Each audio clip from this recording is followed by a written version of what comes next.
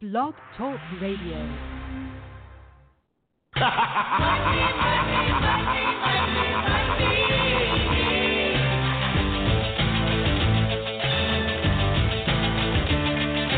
Everybody's got a price.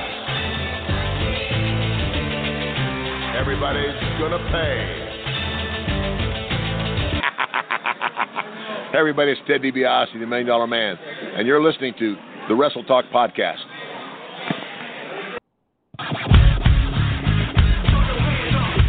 And I'm the Night Owl. You're tuned in to Wrestle Talk. 657-383-1521. We'll be discussing WWE, NXT, Lucha Underground, ROH, fantasy wrestling, and we'll have some of the best damn interviews from professional and independent wrestling that you've ever heard. And I'm Joe Lance. Ladies and gentlemen, buckle your seatbelts, keep your arms in the vehicle at all times. Wrestle Talk begins in 5, 4, 3, 2, 1. Enjoy the ride.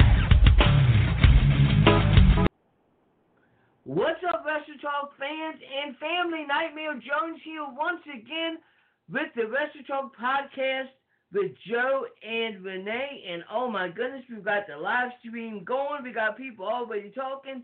What's going on, Mojo? What's going on aside? Big shout out to you guys. This is going to be an absolutely amazing show. But before we do anything else, ladies and gentlemen, we got to thank our sponsors. We got to thank Painter's Dream Productions, KC Dental, Mark Mero, just to name a few. Jay Hollywood. It's me speaking to you, the conspiracy theory. All these people are going to be thanking you all. Thank you all for the sponsors and you. Sorry, this is my first time doing live, so I'm nervous a little bit, but I think I'm going to be okay. What's going on, Marcus? Well, absolutely. Thanks for catching us live after having a phone for not for 2 years. Heck yeah. But anyways, yeah, we got Chasyn Rance coming on. We got Jim Hales coming on.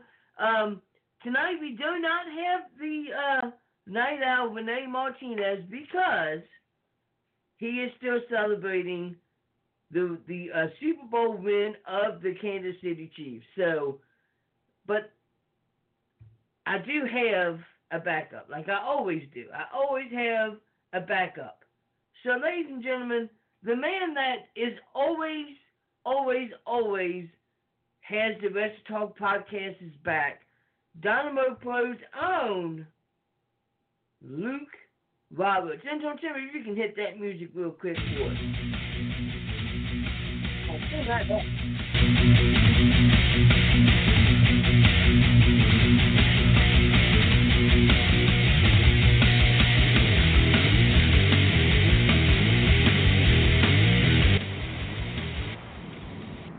What is going on with Luke Roberts? How you doing? Well, Joe Lance, I got to tell you right now, it's a great night here on the Wrestle Talk Podcast. I mean, it's unfortunate that the Night Owl is not going to be able to join us this evening. I mean, after all, a lot of people have been saying I have to take a word from my good friend Jeremy Karp over at the I-70 Sports Podcast and a very strong supporter of the Wrestle Talk Podcast. You know something? It's really becoming to where the great state of Missouri, that's right, Missouri, not Kansas, as some people have said as of late. I'm going to tell you right now, as you sit there and you look at it, Missouri is really becoming the state of champions. I mean, if you sit there and you look at it, the St. Louis Blues are the defending Stanley Cup champions, and now the Vince Lombardi Trophy making its way to the Kansas City Chiefs. I have to say congratulations to them. I know the Night Owl has definitely got to be getting his celebration on. I think tomorrow is the victory parade. I mean, from what I've heard, the weather is supposed to be wonderful here in the Midwest. I mean, it's going to be, again, I've heard it was 70 degrees Monday afternoon, and now we're looking tomorrow at low 30s and the potential of 4 inches of snow. So, I mean, again, right now, The weather in St. Louis has been kind of crummy, but I'm going to tell you right now, I am fired up tonight for the Wrestle Talk podcast. We've got the Team Vision Dojo going to be on the program. We've got big-time Jim Harris is going to be on the program. And again, Joe, I got to say thank you to intern Timmy to get that music, to get me fired up. A great night, jams and slams this past Saturday in St. Louis, Missouri at Midwest Sports Hockey. Almost 700 people were in attendance to see Jams and Slams. And I got to tell you, big news coming out of Jams and Slams. I'm going to hold on to that for a little bit later because we got a lot of great things going on. But, Joe, I got to ask you, how in the world are you? I mean, it's been a busy week in pro wrestling. It's been a busy week in pro sports. How have you been doing, Nightmare Jones? Oh, I am doing absolutely amazing. This microphone I got is working well. I've got a good job. I got a good family. I'm good. I could not be better. I got off early a little bit yesterday, so I was actually able to watch Monday Night Raw. But we're going to get all into everything that's been going on in professional wrestling when we get into the high spots. But before we do anything else, there is one thing that we have to do, Luke Roberts, and that's what we do every time, and that is pay homage to the greatest country in America, in the world, America, damn it.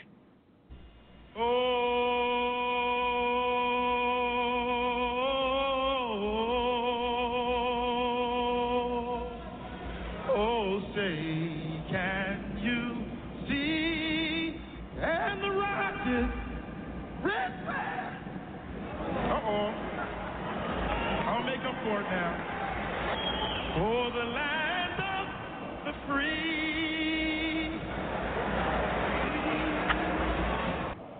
Absolutely brings a tear to my eye every single time. Well, ladies and gentlemen, let's go ahead and get into this high spot segment and let's talk some professional wrestling. And so, Timmy, hit that music for us real quick.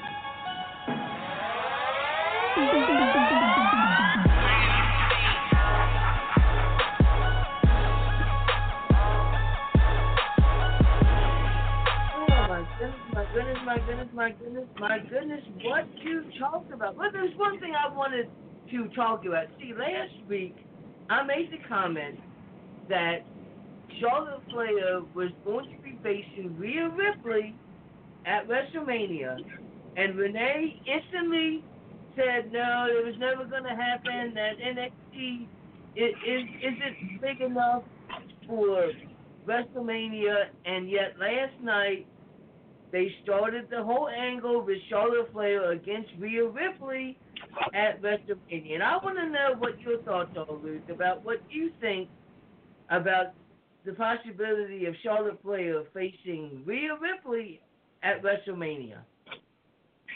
Well, Joe, I got to tell you right now, and again, you're not lying to the listeners of the Wrestle Talk podcast. You're not lying to the Wrestle Talk family. You referenced this, and I'll be honest with you, you've been talking about this for quite a while. It really surprised me, not in the idea of seeing Rhea Ripley having the opportunity to really kind of emerge out of NXT and move on to the bigger stage, if you will. But you have to look at it from a point of view. It's really unique in the wording of the winners of the Royal Rumble, that they get to have a championship matchup at WrestleMania. And I got to tell you, last night, much like you, Joe, I looked at it as soon as I heard Rhea Ripley's music hit.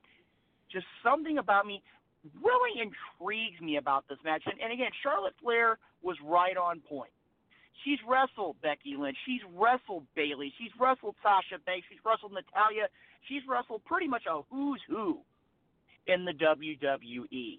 But the wrestling fans have been asking, what happens when you put Charlotte Flair and somebody like a Rhea Ripley or a Shayna Baszler or a Toni Storm or any number of female competitors from NXT. What happens when you put them together? And I've got to tell you right now, that one little interaction last night on Monday Night Raw definitely made me want to turn my WWE Network on and USA on Wednesday night, tomorrow night, and see what is Charlotte's response going to be. I'm going to tell you right now, I think that right now, when it comes down to it, if I'm Charlotte Flair, I almost now have been backed into a corner and have to take this matchup.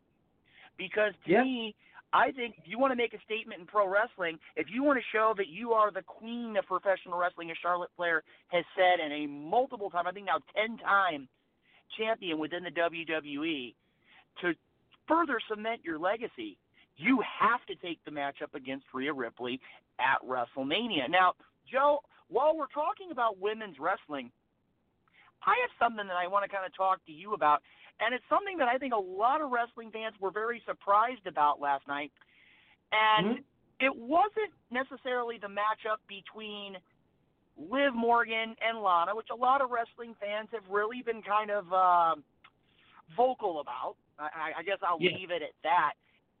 But the big news is the return of Ruby Riott. And Joe, I got to tell you, I've been around wrestling a long time.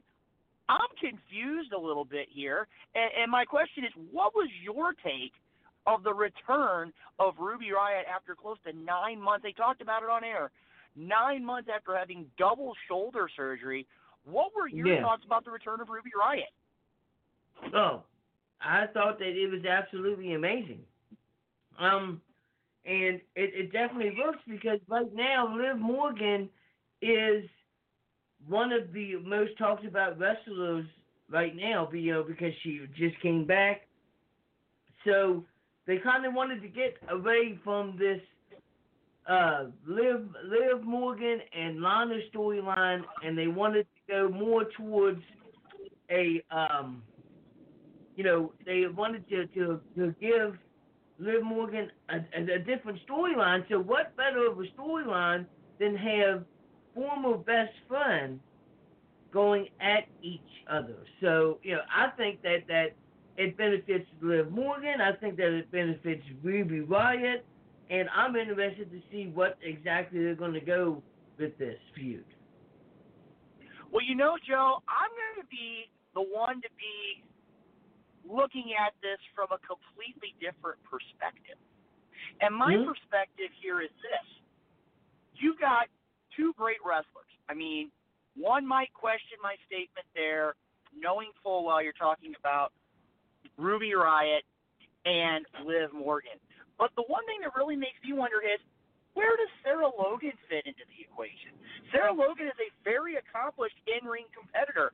And now all of a sudden my question is, not only do we see this issue between Ruby Riott and Liv Morgan start to take shape, but also what happens? Do we get to see Sarah Logan, and do we in turn get to see basically a complete implosion of the Riott Squad? That is a really, really, really good question. I mean, what is going to happen with Sarah Logan? Since Ruby Riott has been gone and Liv Morgan's been doing her own thing, Sarah Logan has kind of gone her own way. She's now doing this kind of like not a Viking gimmick like the Viking Raiders, but like her own gimmick. So that's a really, really good question. We would love to know what the fans think. If you want to talk to us, 657-383-1521. That's 657-383-1521. And Rick Olsen on the Facebook Live, he says that Ruby Riott is a beast in the ring. Liv Morgan is not the right person to get a push off of. Maybe he's right. Maybe Liv Morgan isn't the best person for Ruby Riott to get a push off of. That's a good insight, Rick. Well, you know something, Joe? I mean, I'm going to look at it this way. I mean, again, when you've got Liv Morgan, who, I mean, she's been gone for a while, And again, a lot of people may say, oh, well, Liv Morgan doesn't belong in the situation. I got to tell you right now, I think when it came to the Riot Squad, I think all three of these ladies brought their own little piece of the puzzle to the table. And I'm going to tell you right now, I can agree to a certain extent, but I really am kind of interested personally, how is this all going to take shape? While I'm looking at it, too, here, Joe, I want to look at something. I want to kind of change gears here for a minute because I got a couple other things on my mind. But I want to switch to tag team wrestling here. And I think you know where I'm going. Talking about SmackDown this past week and the reemergence of the Tuesday Night Delight, or I guess now we'd have to call them the Friday Night Delight, or we go back to the Shaman of Sexy, the Guru of Greatness, John Morrison, and The Miz getting back as a tag team and now being number one contenders, if I'm not mistaken, for the SmackDown Tag Team Championships presently held by the New Day. My question, Jonesy, I'm just gonna put it out there to you. What do you think about the return of John Morrison and now this reunion, if you will, of the team known for the Dirt Sheet? I am a big fan of John Morrison's return. I think that, you know, they are doing all of the right things right now for his return and not just strictly starting him off as a singles competitor, but almost like starting him off where he left off with a tag team with The Miz. And it helps John Morrison and it helps The Miz as well, because I gotta be honest, I like The Miz more as a heel than I do a face.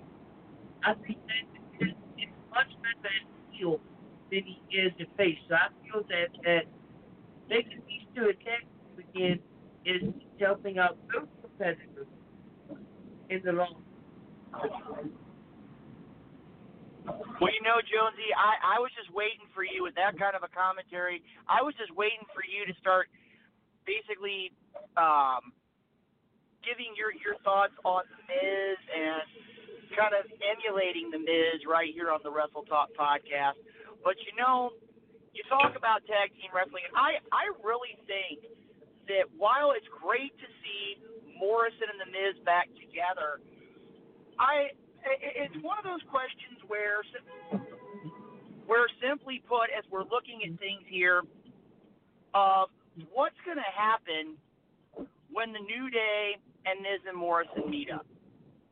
That's going to be the question that a lot of fans are going to be talking about, and I'm going to tell you right now, a lot of fans are going to be very, very interested as to how this is all going to materialize on the way to the road to WrestleMania. Now, speaking of tag teams, I'm going to completely shift gears here, and let's talk about the brand new, or I guess I don't actually want to say the brand new tag team champions right now, but definitely say the new AEW tag team champions in Hangman Adam Page and Kenny Omega. And I got to tell you right now, this is a team, Joe, that has all the making to be one of the best tag teams, in my opinion, in AEW history.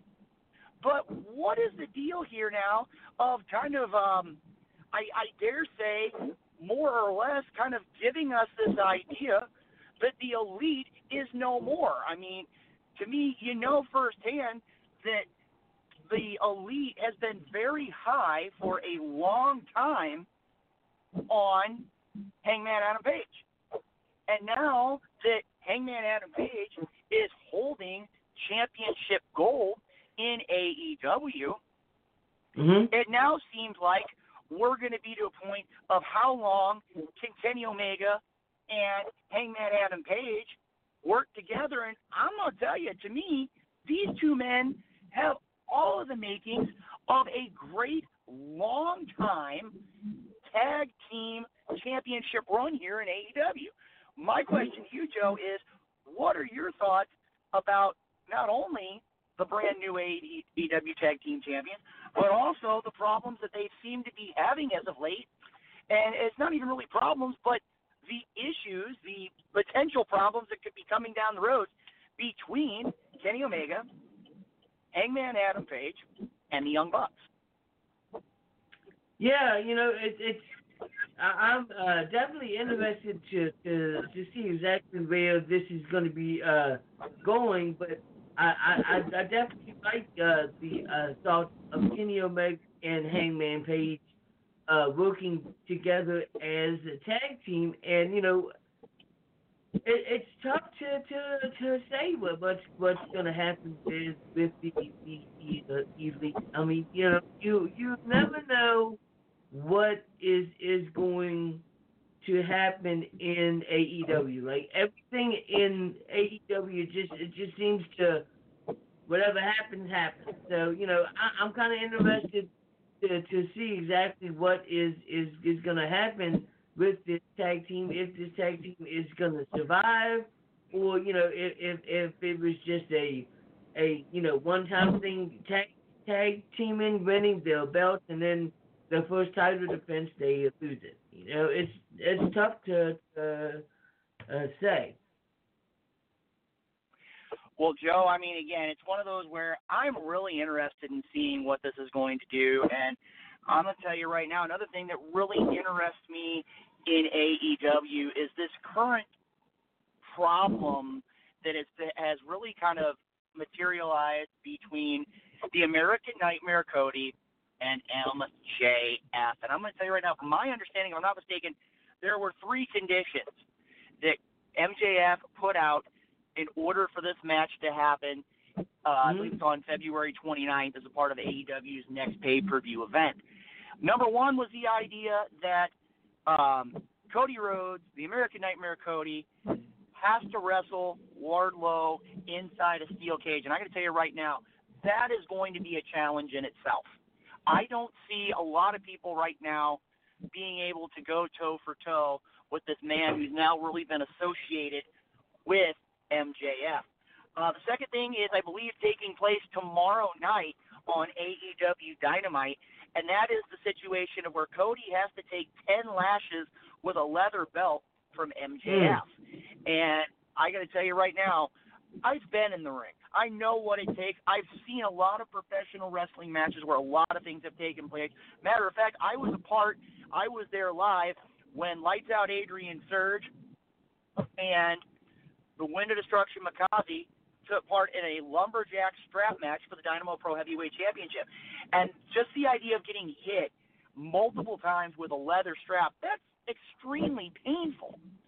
And the idea of the American Nightmare being willing to take 10 lashes with a leather belt in order to be able to get a chance at MJF, I mean, that shows the true grit and determination of the American Nightmare. And, of course, the wild card is Cody cannot touch MJF prior to the event on the 29th. And I'm going to tell you right now, from what I've seen as of late, that's probably going to be the biggest thing that Cody's going to have to make sure he can keep his anger in check in order to make sure that match happens as a part of AEW's next pay-per-view. And like I said, in just about 5 minutes, we're going to have our guest from Team Vision Dojo, Chasyn Rance, going to be on the program here. Make it a point, check us out on the Facebook Live feed.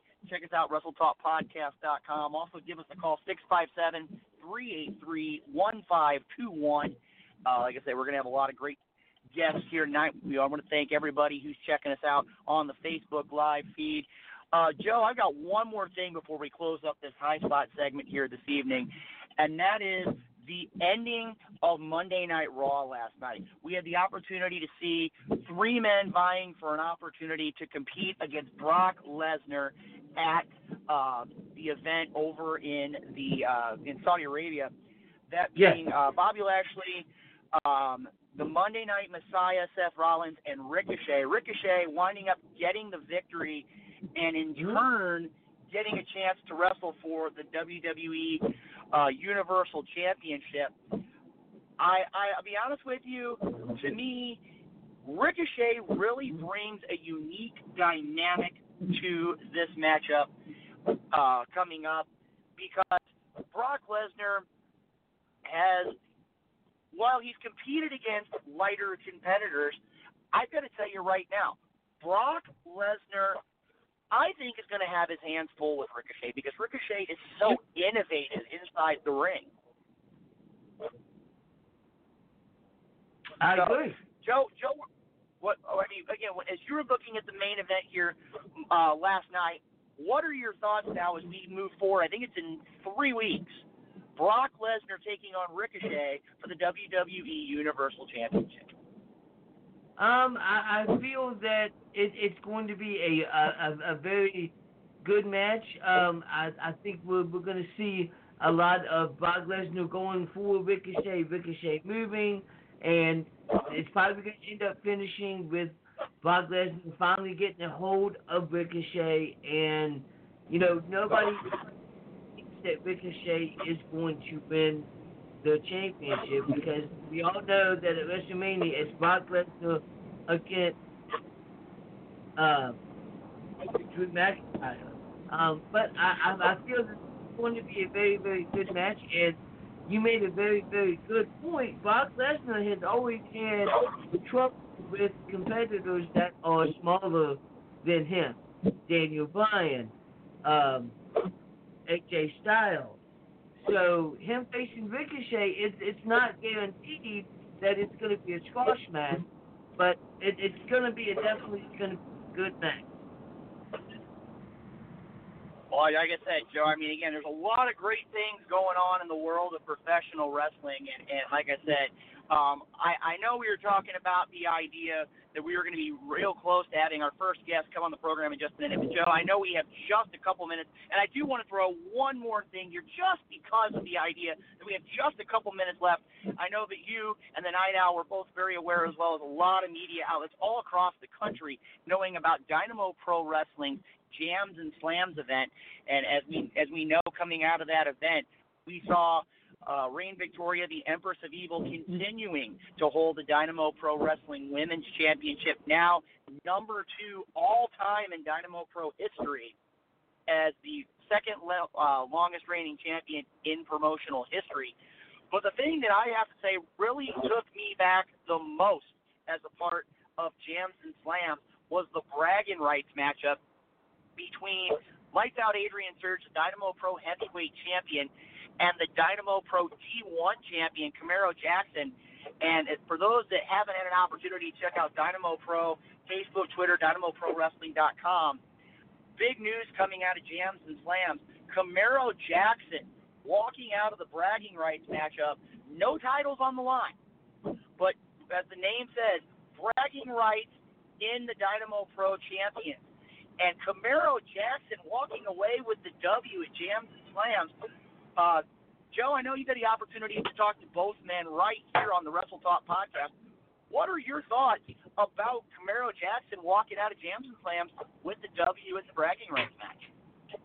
I think that this is going to set up another match between these two competitors, because, those two competitors are amazing competitors themselves. You put them both in the ring against each other, and you are guaranteed to have a A++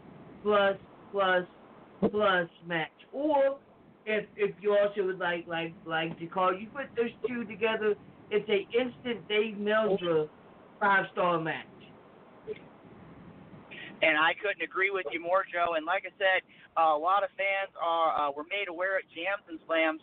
The road for Lights Out Adrian Surge is not going to get any easier at Mardi Gras Mayhem on Saturday night, February 22nd at the Concordia Turner's Gymnasium, as Lights Out Adrian Surge having to defend the Dynamo Pro Wrestling Heavyweight Championship against the returning Roman Dynasty KD Violence Kareem Brigante.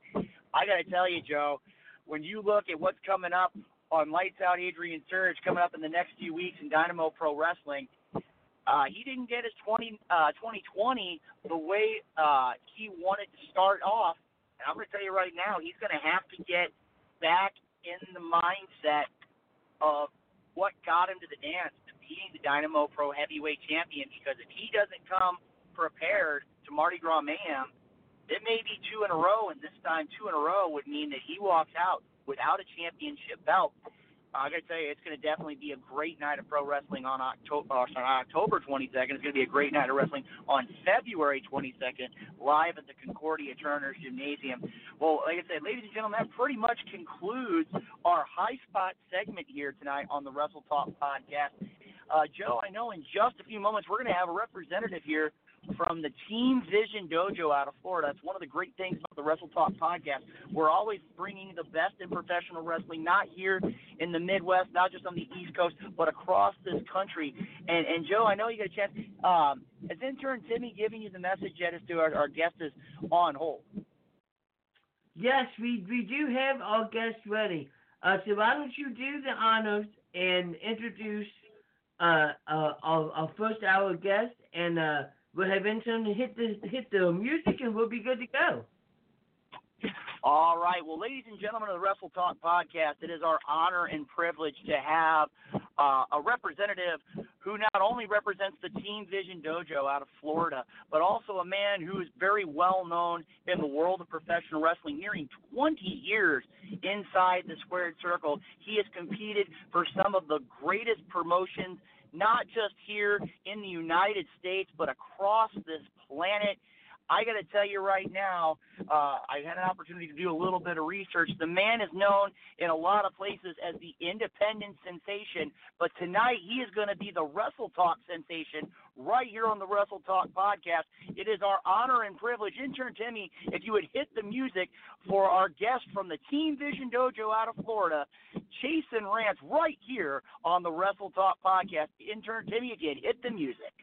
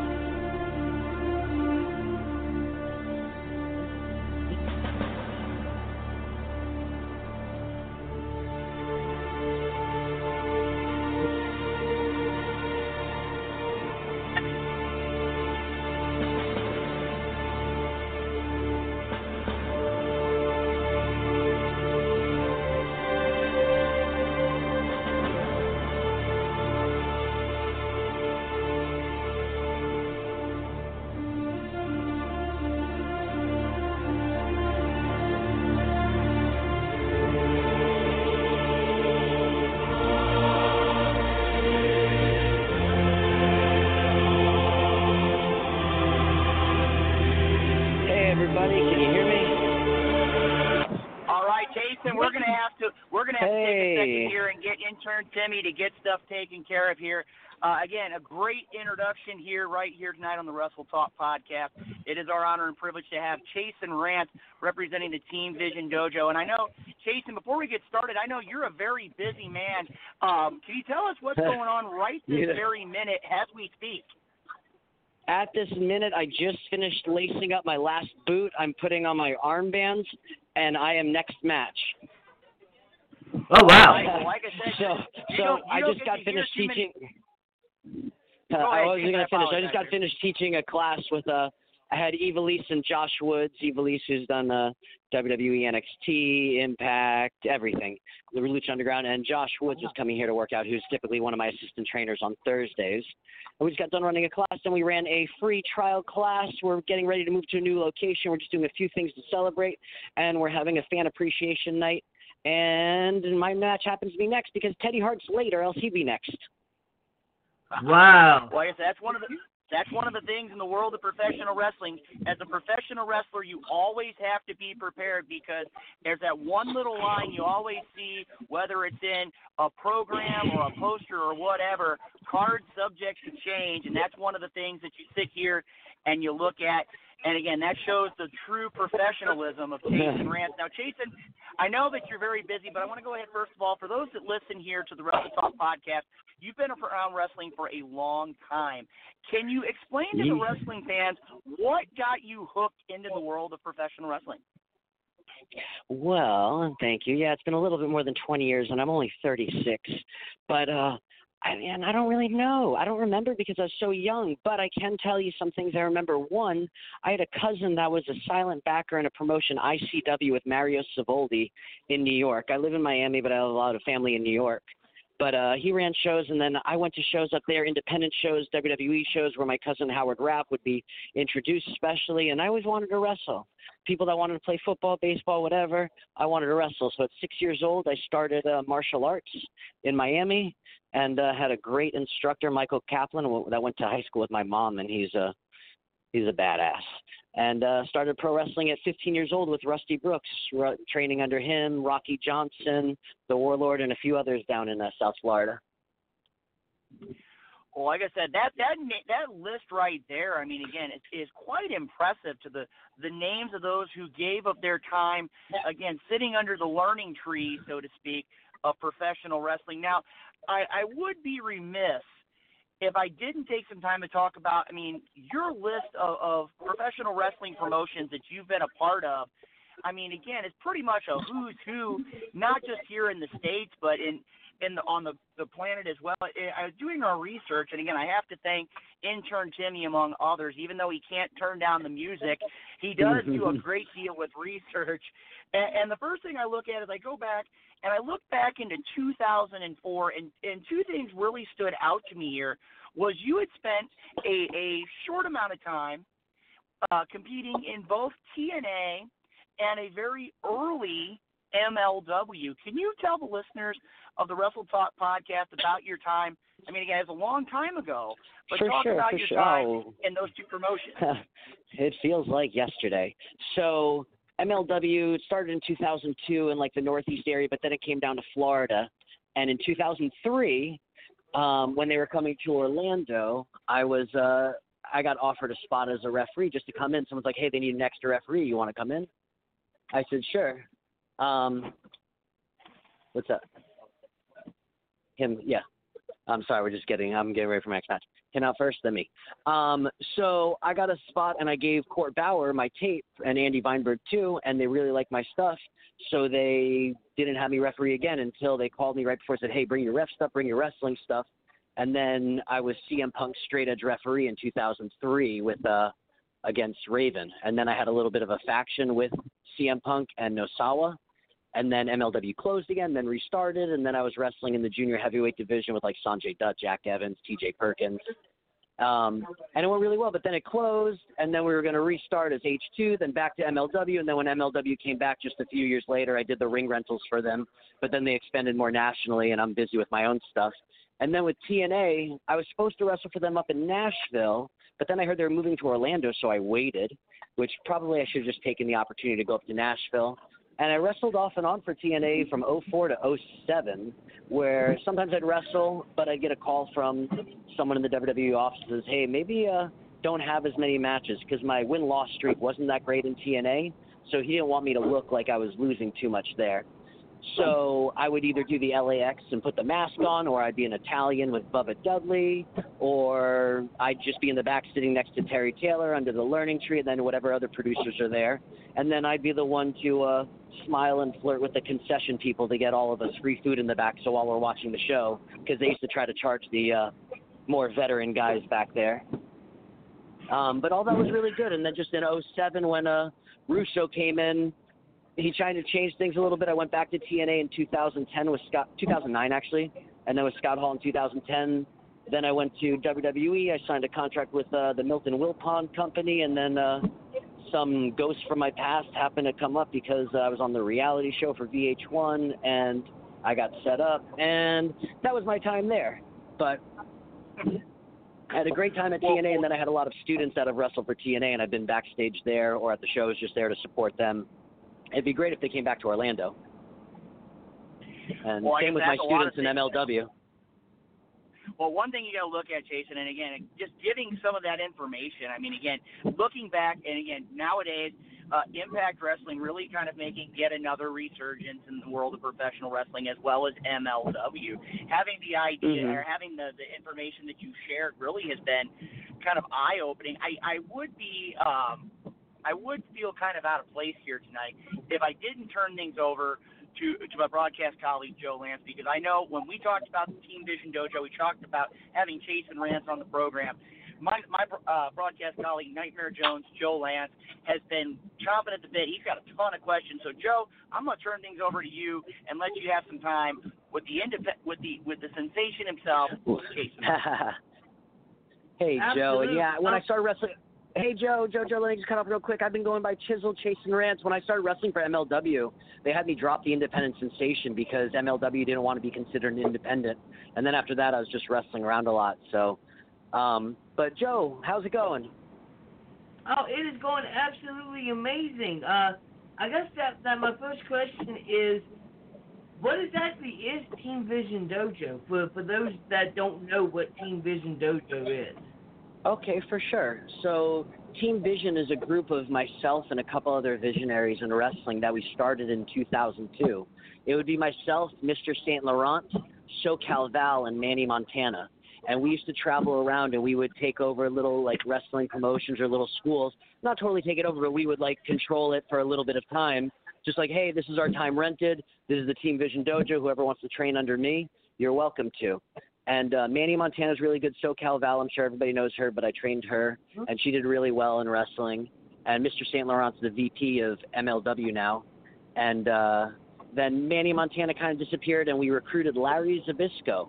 So then Larry's been with us for a long time, and then we've had other guests as far as our group Team Vision, as far as Matt Morgan, Teddy Hart, Steve Carino. And then I just continued to train people, and more people wanted to get trained. And then eventually I got my own spot here where I'm at right now. And we've been in this one location for 12 years, and I just bought a new spot in Winter Park. I also have a Tampa affiliate in Tampa, where I run a school with Matt Seidel there. But just to not confuse people, we call it the Psy Dojo, SYDOJO, and we got the TV dojo here. So it was just a place where I can help train everybody and get them really good. When I can't do it too much myself anymore, I want to be able to train the best people I can, and my main focus is training these students. I know some people with schools, like there's a lot of really good schools out there, but sometimes the guys might focus on themselves or be busy with other things. This is my number one thing.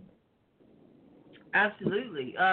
So what do you enjoy more? Do you enjoy wrestling more, or do you enjoy the aspects of training more? Well, some of my favorite personal matches are matches that I helped my students do. So, like, while I've had really good matches, like you said, I've wrestled for WWE, New Japan, every big company. But, like, sometimes it's like, oh, when they really get it and I see them working together, the matches are great. And I love wrestling my students, too. I'm about to go out there and wrestle one of my students, Josh Dawkins, that's been wrestling for just over a year now, and he's been doing really, really well. So that's going to be one to watch out for. Oh, absolutely. Absolutely. And I guess that my last question, before I throw it back to Luke, is just, can you name some of the people that are trained under Team Vision Dojo? Oh, there's a laundry list of them. If you went to like cagematch.net, you could see a lot of the people that I've trained there. And like really, like I have students in WWE, AEW, Impact, Ring of Honor. So and then like for example, like I trained Scott Hall and Larry Zbyszko. Larry Zbyszko has been my roommate for the past 14 years, but I trained his son, who was Rookie of the Year. I trained Cody Hall, who was the runner-up. I've trained, like right now, Amber Nova just got done defending the Orlando Women's Championship. She's wrestled on Impact and WWE NXT, and she moved here from South Carolina on her own just to pursue wrestling here. Casey Lennox is in the ring right now wrestling her partner, Aaron Epic, and I've had Epic with me since 2002. And Casey's been training with me a little bit less time than Amber, and she does some announcing stuff for MLW. But again, the list and the pictures you can see on social media of the people that train here and that I've trained, it's huge. Oh, absolutely. Wow, like this is absolutely amazing to be able to talk to somebody that not only has had such a big wrestling career, but has also trained some really, really awesome people. And so you don't just think about yourself, you just want them to have the best match that they possibly can. Luke Roberts. That and not get hurt. Exactly. You don't want anybody to get, that's like the number one thing. Luke Roberts, why don't you come in here with whatever final questions that you have before Chasyn has to get ready for his match. Well, I got to say right now, I would be honestly I being around wrestling as long as I have, one of the great things that I've had the opportunity, and Chasyn, I hope you'll agree with me here, is the idea of seeing professional wrestling from all different parts of the world. And one of the things that I got to say I really found to be quite interesting, quite exciting to me, was a group called the YRR, and I have to ask you, Chasyn, what can you share with us? I know you've got a match coming up in just a few minutes, but can you give the listeners of the Wrestle Talk podcast just that little snippet about the YRR, because it definitely is one of those that fans, especially of Ring of Honor and Full Impact Pro, would definitely know. Okay, all right, awesome. So at one point I was running like my Team Vision dojo in Melbourne before I had this location with Jamie Noble. I was there twice a week. Jamie was there once a week. Jamie was the Ring of Honor champ at the time, and he got me into FIP. And Gabe Sapolsky took a liking to me and saw, like, he's like, you'd be better as a bad guy, wouldn't you? And I gave him the smile. And so we went with this group. It was going to be called Madison Inc. It was me and Steve Madison, but really Gabe just based this whole gimmick off of my life. So they actually edited out the Madison Inc., and they just used the line where I said we're young, rich, and ready for action. And we went with that name because they didn't know how long Madison would be in the group. We added Kenny King to the group, and then Kenny King and I were kind of the group, along with Sal Renaro, Claudio Castagnoli, which is now Cesaro, and Jason Blade. And I'm trying to think, he's closing the door. And then we had, like, hired hitmans like Necro Butcher and Madman Pondo. Wow. So hang on one second. Whatever you want to do. However you feel. Just for this Friday. So that group went really well, and then Kenny and we debuted in Ring of Honor together as a team, and then we both wrestled Daniel Bryan, and from there he ended up getting signed, and then Gabe Sapolsky got fired, and Adam Pearce took over, and which was fine. Then he went to his guys, and then that's when I went back to I was training with Scott Hall to get him ready for TNA, and then got the WWE call.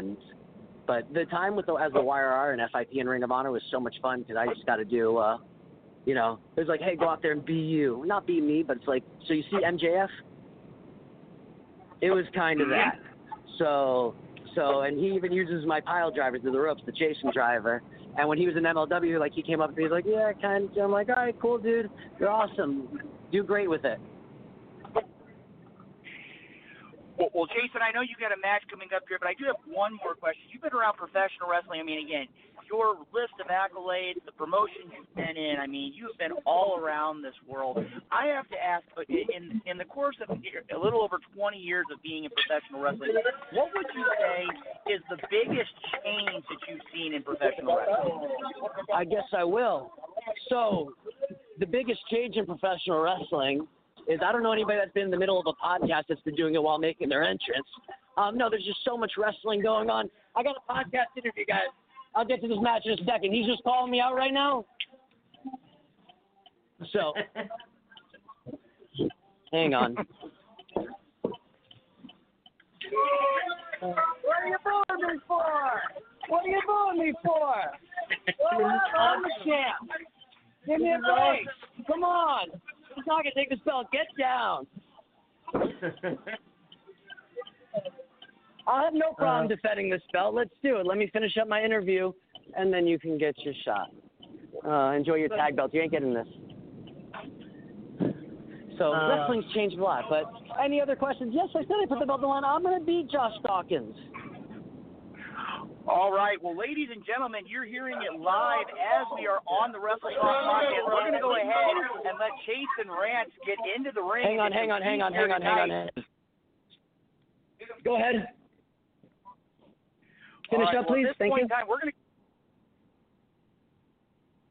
I'm on a podcast. No, I'm not ordering pizza. Pizza's over there. $2 or 2 for $3. All right. I don't hear you guys. All right. Check out the podcast later. All right, Josh. Yes. Thank you so much, guys. Thanks. All right. Thank you very much. Well, we have Chasyn Rance from the Team Vision Dojo right here on the Wrestle Talk podcast. Joe, I got to tell you, I think that was a first here on the Wrestle Talk podcast, a wrestler actually talking to us live as he was making his way to the ring. That's awesome. I think that's a first here on the Wrestle Talk podcast. Yes, absolutely. It is absolutely a first for the Wrestle Talk podcast. And that's one thing about the podcast is you never know what is going to happen on the podcast. You never know. That is true, Joe. That is true. I mean, again, we have to thank Chasyn Rance, Team Vision Dojo. You need to check them out online. You can check them out on Facebook and Twitter. A lot of great things happening as a part of the Team Vision Dojo. And, Joe, I mean, again, great first interview, a little bit ahead of schedule here. But right now, as it stands right now, we got a couple minutes here. I know that the Wrestle Talk family has been listening very intently here to the Wrestle Talk podcast and that great interview we had. Joe, I'm going to ask you right now, I know intern Timmy's been scrambling back behind the board trying to get things taken care of here as we prepare for, in just a few moments, the Shoot and Shout segment right here on the Wrestle Talk podcast. Joe, I got to ask you, what do you think of our first interview here tonight? Oh, I thought it was absolutely amazing. You know, Chasyn is a guy that's been in the wrestling business for quite some time, and you know he's busy training some of the biggest names in pro wrestling today, like Ivelisse and Josh Good Woods, and so that's absolutely amazing. His wrestling career alone is absolutely amazing. So I'm totally blessed to be able to be on the podcast. I couldn't agree with you more, Joe. It's really a great interview here to start off tonight's episode of the Wrestle Talk podcast. I know intern Timmy, I think he's just now gotten done scrambling. And again, that's one of the things about a live broadcast of the Wrestle Talk podcast. Sometimes things change on the fly, but you know what? It's not going to stop Luke Roberts. It's not going to stop Nightmare Jones. And you know something? We got a lot of great stuff still to talk about. We got the FWWC coming up in just a few minutes. I'm looking now about 15 minutes from now. We're going to be going forward with the FWWC. We've also, I believe, got Snippets of Truth coming tonight with Big Daddy P, going to be taking place in a little under a half hour. And at 8:30, we're going to have big-time Jim Harris right here on the Wrestle Talk podcast. Joe, now that things have kind of halfway calmed down here a little bit, you know what I think it's time for? I think it's time for us to take just a few moments and talk a little bit of what's on our mind. And you know what that means. It's time, once again, ladies and gentlemen, for one of those great moments of the Wrestle Talk podcast each and every week. It's time for the Shoot and Shout segment right here on the Wrestle Talk podcast. So, intern Timmy, if you'd be so kind, would you please hit the Shoot and Shout music?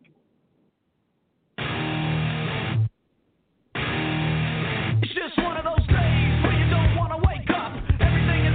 Everybody sucks. You don't really know why, but you want to justify. And someone's head off, no human contact. And if you interact, your life is on contract. Oh my goodness, absolutely. It is time for the Shoot and Shout segment. Yes, I said absolutely again. Everybody needs to take a drink. But anyways, so I guess I would go and start it off. My Shoot and Shout is this. It's really, really simple. What is irritating me right now is when intern Timmy can't seem to be able to do his job correctly. Like, intern Timmy, what are we paying you for? Like, what are you doing, intern Timmy? Are you trying to sabotage the podcast? That is the question on everybody's mind. Is intern Timmy trying to sabotage the podcast? Every week he's doing something. Maybe we need to have a little meeting and maybe we need to up his pay or something. But that is my Shoot and Shout for the night. Well, Joe, I got to tell you right now, we may very well have an opportunity here. I know we're going to be heading to the break in just a couple minutes. Maybe we need to have that quick roundtable discussion with intern Timmy. I mean, I'm going to defend intern Timmy here for a minute. And, things have been busy tonight. He does do a good job. He does try his best each and every week as a part of the Wrestle Talk podcast. And I got to tell you that he has been doing, for the most part, he's been doing a fairly good job as a part of the Wrestle Talk podcast. We're leaving him behind the board here tonight to make sure everything comes through in as best quality audio as we can. Joe, I got to tell you right now, my shoot and shout this week is going to be a little bit out there.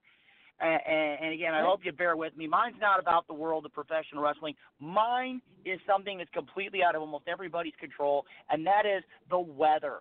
I got to tell you right now, Sunday afternoon, I had a great opportunity. It was 70 degrees. It's Super Bowl Sunday, having an opportunity to stand outside of my home, cooking on my grill, enjoying a great Super Bowl, and now I'm sitting here right now at 8 o'clock on Tuesday night, 8 o'clock Central Time, 9 o'clock almost on the East Coast. And I got to tell you right now, I'm sitting here and I'm seeing all sorts of kind of crummy weather. It's been drizzling. It's been kind of borderline sleet here in the St. Louis area. They're talking about a lot more nasty weather to come. I think they're talking 3 to 4 inches of snow that's going to be hitting the St. Louis area. I got to tell you right now, for all my friends here in the greater Midwest, you're going from Kansas City, St. Louis, Chicago, all those people here in the Midwest, we're kind of getting used to this complete change in things. 1 minute it's 70 degrees, the next it's going to be 30, and we're going to have snow on the ground. I got to tell you right now, my biggest complaint right now is, will the weather make up its mind once and for all? I believe it was Fuxatani Phil didn't see a shadow, but it's obvious here in the greater St. Louis area that the groundhog and not seeing a shadow is definitely not making a difference here in St. Louis. And it's really getting aggravating here, Joe. But you know something, Joe? Right now, we've got a lot of great stuff still to come. I mean, we've got the FWWC. We've got big-time Jim Harris, retired referee, commissioner, and the founder of the Independent St. Louis Professional Wrestling Hall of Fame. He's going to be joining us in about 30 minutes right here on the Wrestle Talk podcast. Joe, I got to tell you, I'm wore out, and we're only an hour in, but we got a lot of great stuff still to come. I think right now what we're going to do is we're actually going to do something a little bit ahead of schedule. We're just a couple minutes shy of 8 o'clock.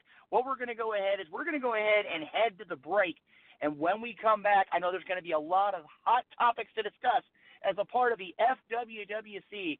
So make it a point to continue listening to the Wrestle Talk podcast with Joe and Renee. Or actually tonight, I guess it should be the Wrestle Talk podcast with Joe and Luke right here as a part of WrestleTalkPodcast.com. We got a lot of great stuff still to come. And, Joe, I know you're going to need a few seconds to talk to intern Timmy. So, intern Timmy, if you'd be so kind, let's go ahead and hit that break song. And we're going to come back in just a couple minutes with the FWWC right here on the Wrestle Talk podcast. Intern Timmy, take us to the break.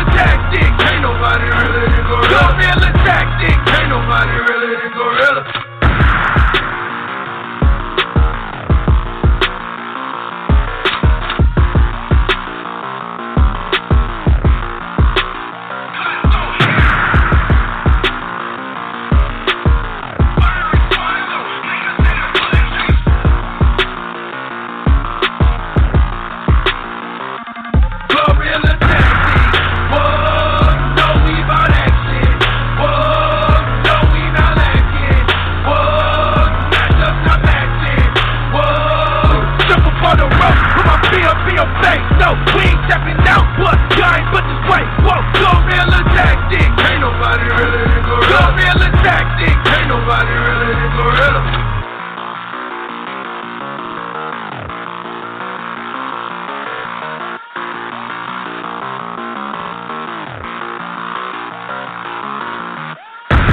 Ain't nobody really than gorilla. Ain't nobody really than gorilla. I said, ain't nobody really than gorilla. Ain't nobody really than gorilla. I said, ain't nobody really than gorilla. Ain't nobody really than gorilla. I said, ain't nobody really than gorilla. Ain't nobody really than gorilla. Gorilla tactic. Whoa, you know we bout action. Whoa, you know we not lacking. Whoa, backed up, not backed in. Whoa, jump up on the road, put my feet up in your face. No, we ain't stepping out, but guys, but this way. Yo, what up? Night Owl, Nightmare Jones. What up, Wrestle Talk fam? Do it for y'all. Check me out. Kick in the door, waving the 4-4. Even them haters can't hate us no more. So unlock your door, cause we got some more. Every Wednesday we here, keeping it raw. Night Owl, Nightmare Jones, and all the best jets. Like a double barrel pointed right at your chest. WrestleTalkPodcast.com. Smashing and killing it like the night of the prom.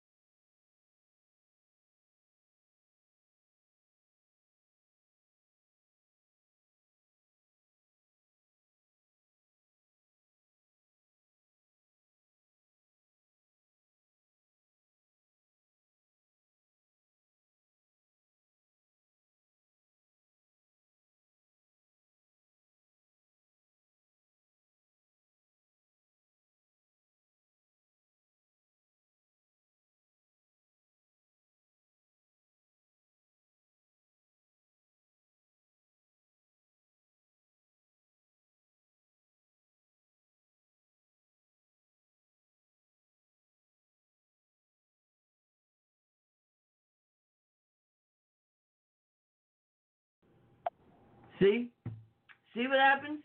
See Facebook Live, and I forget to put myself on. So I've been talking for the past 5 minutes, and nobody on the podcast was able to hear me.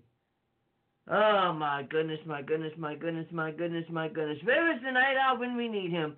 Anyways, let's go ahead and get into this 30 minutes of the FWWC segment. If everybody could be so kind as to go into the backstage chat and post this number, 657-383-1521. We'd love to hear everybody from the FWWC because we got a lot of stuff going on. Let's go ahead and bring on one of the new general managers of the FWWC, and that is the one and only Tank Westbrook. How's it going, Tank? How you doing, sir? How you doing tonight, there, Nightmare Jones? I am doing absolutely wonderful. I was told that, Nightmare Jones is not here tonight.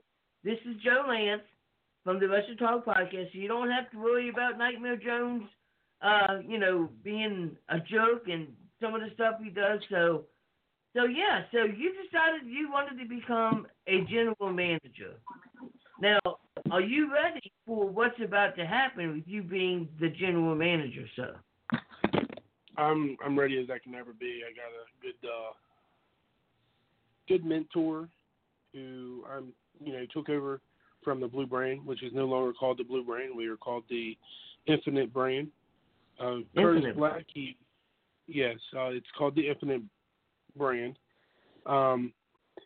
Curtis Black has left me in really good hands, and I do have a good mentor that I can look up to, and if I have any questions, go to him and, help me succeed. So I'm ready for this year 3 of the FWWC brand battle, and any superstar that's willing to get opportunities handed to them, through work and ethic and busting their butt, always hit me up. I'm willing to tell everybody, there's opportunity of growth for yourself, and I can't wait for this year. Absolutely. Take another drink. Yeah, it's speaking from a perspective of a general manager, it is definitely a tough job, but from what I've seen, I think that you've got a good head on your shoulder, and I think that you're going to be able to do it. Now, do you think that you can finally get the Infinite brand, which formerly is the Blue brand, their first ever win? Because we've had the challenge twice now, and both times the Red brand has won. Are you going to be the general manager that's going to get the Infinite brand their first win? I don't want to sound cocky, and I don't want to jinx myself, but I do have a good heart, and it's strong. It's definitely telling me that yes, we, with the right people, with the right mentality, we can go very far. So this isn't just this is a marathon. I'll put it that way. This isn't a short race. You can't just,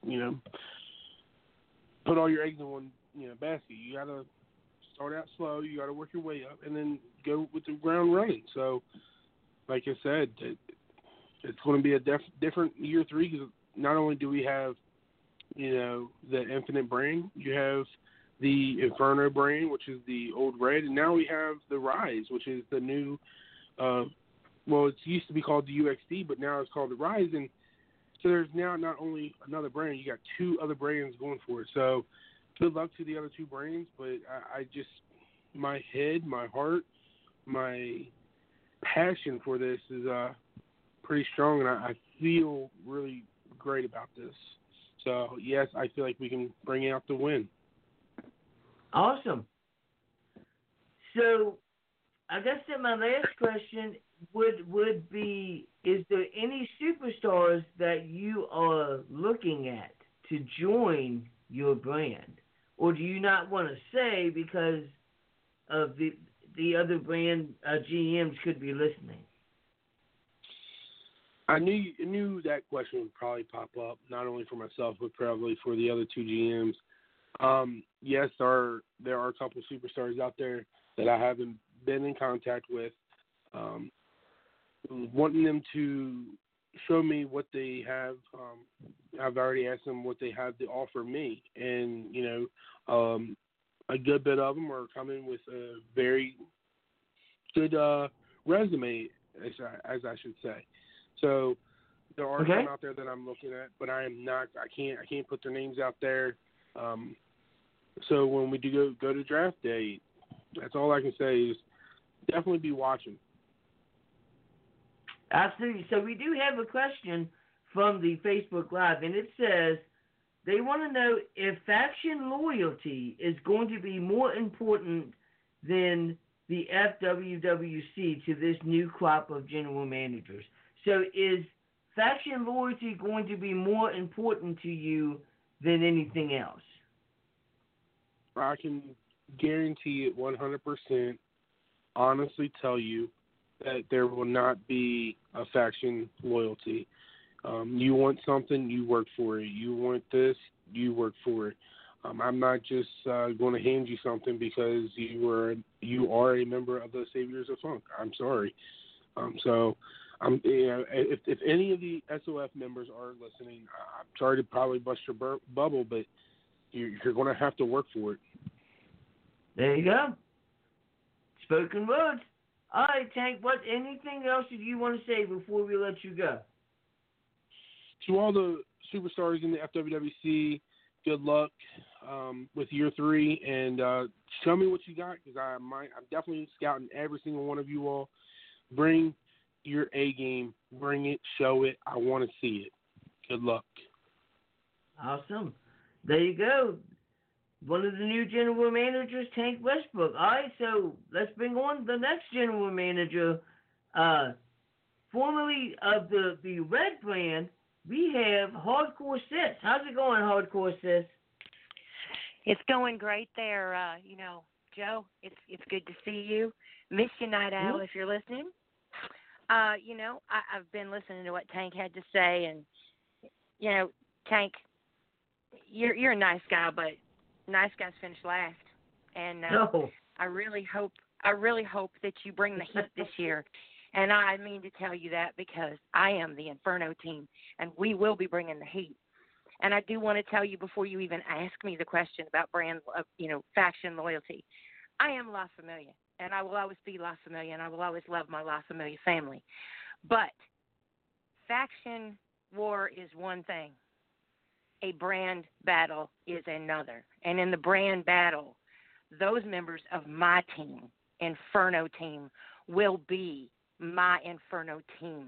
And when we are in the Inferno locker room, when we are on the Inferno team, we are a team. Team together, everyone will accomplish more. We will be a team. I will not be showing partiality to anybody.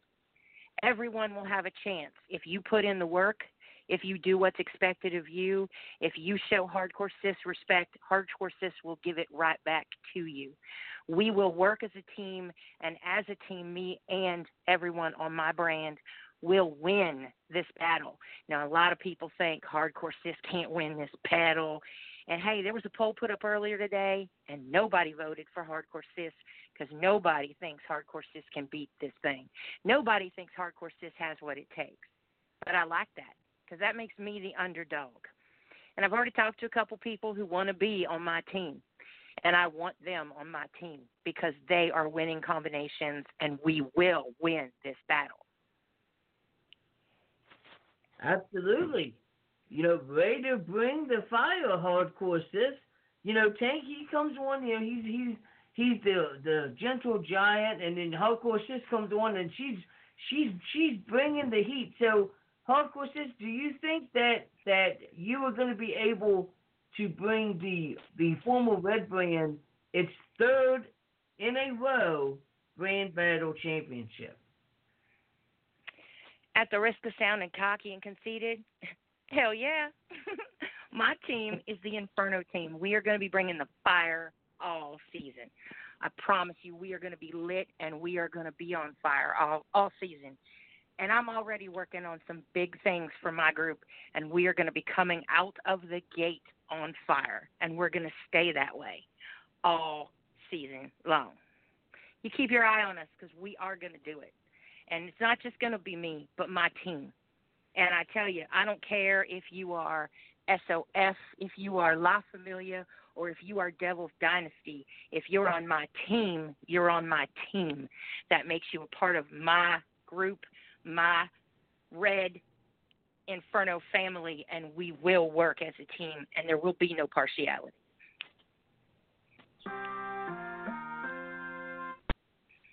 What are you doing, intern Timmy? What are you doing?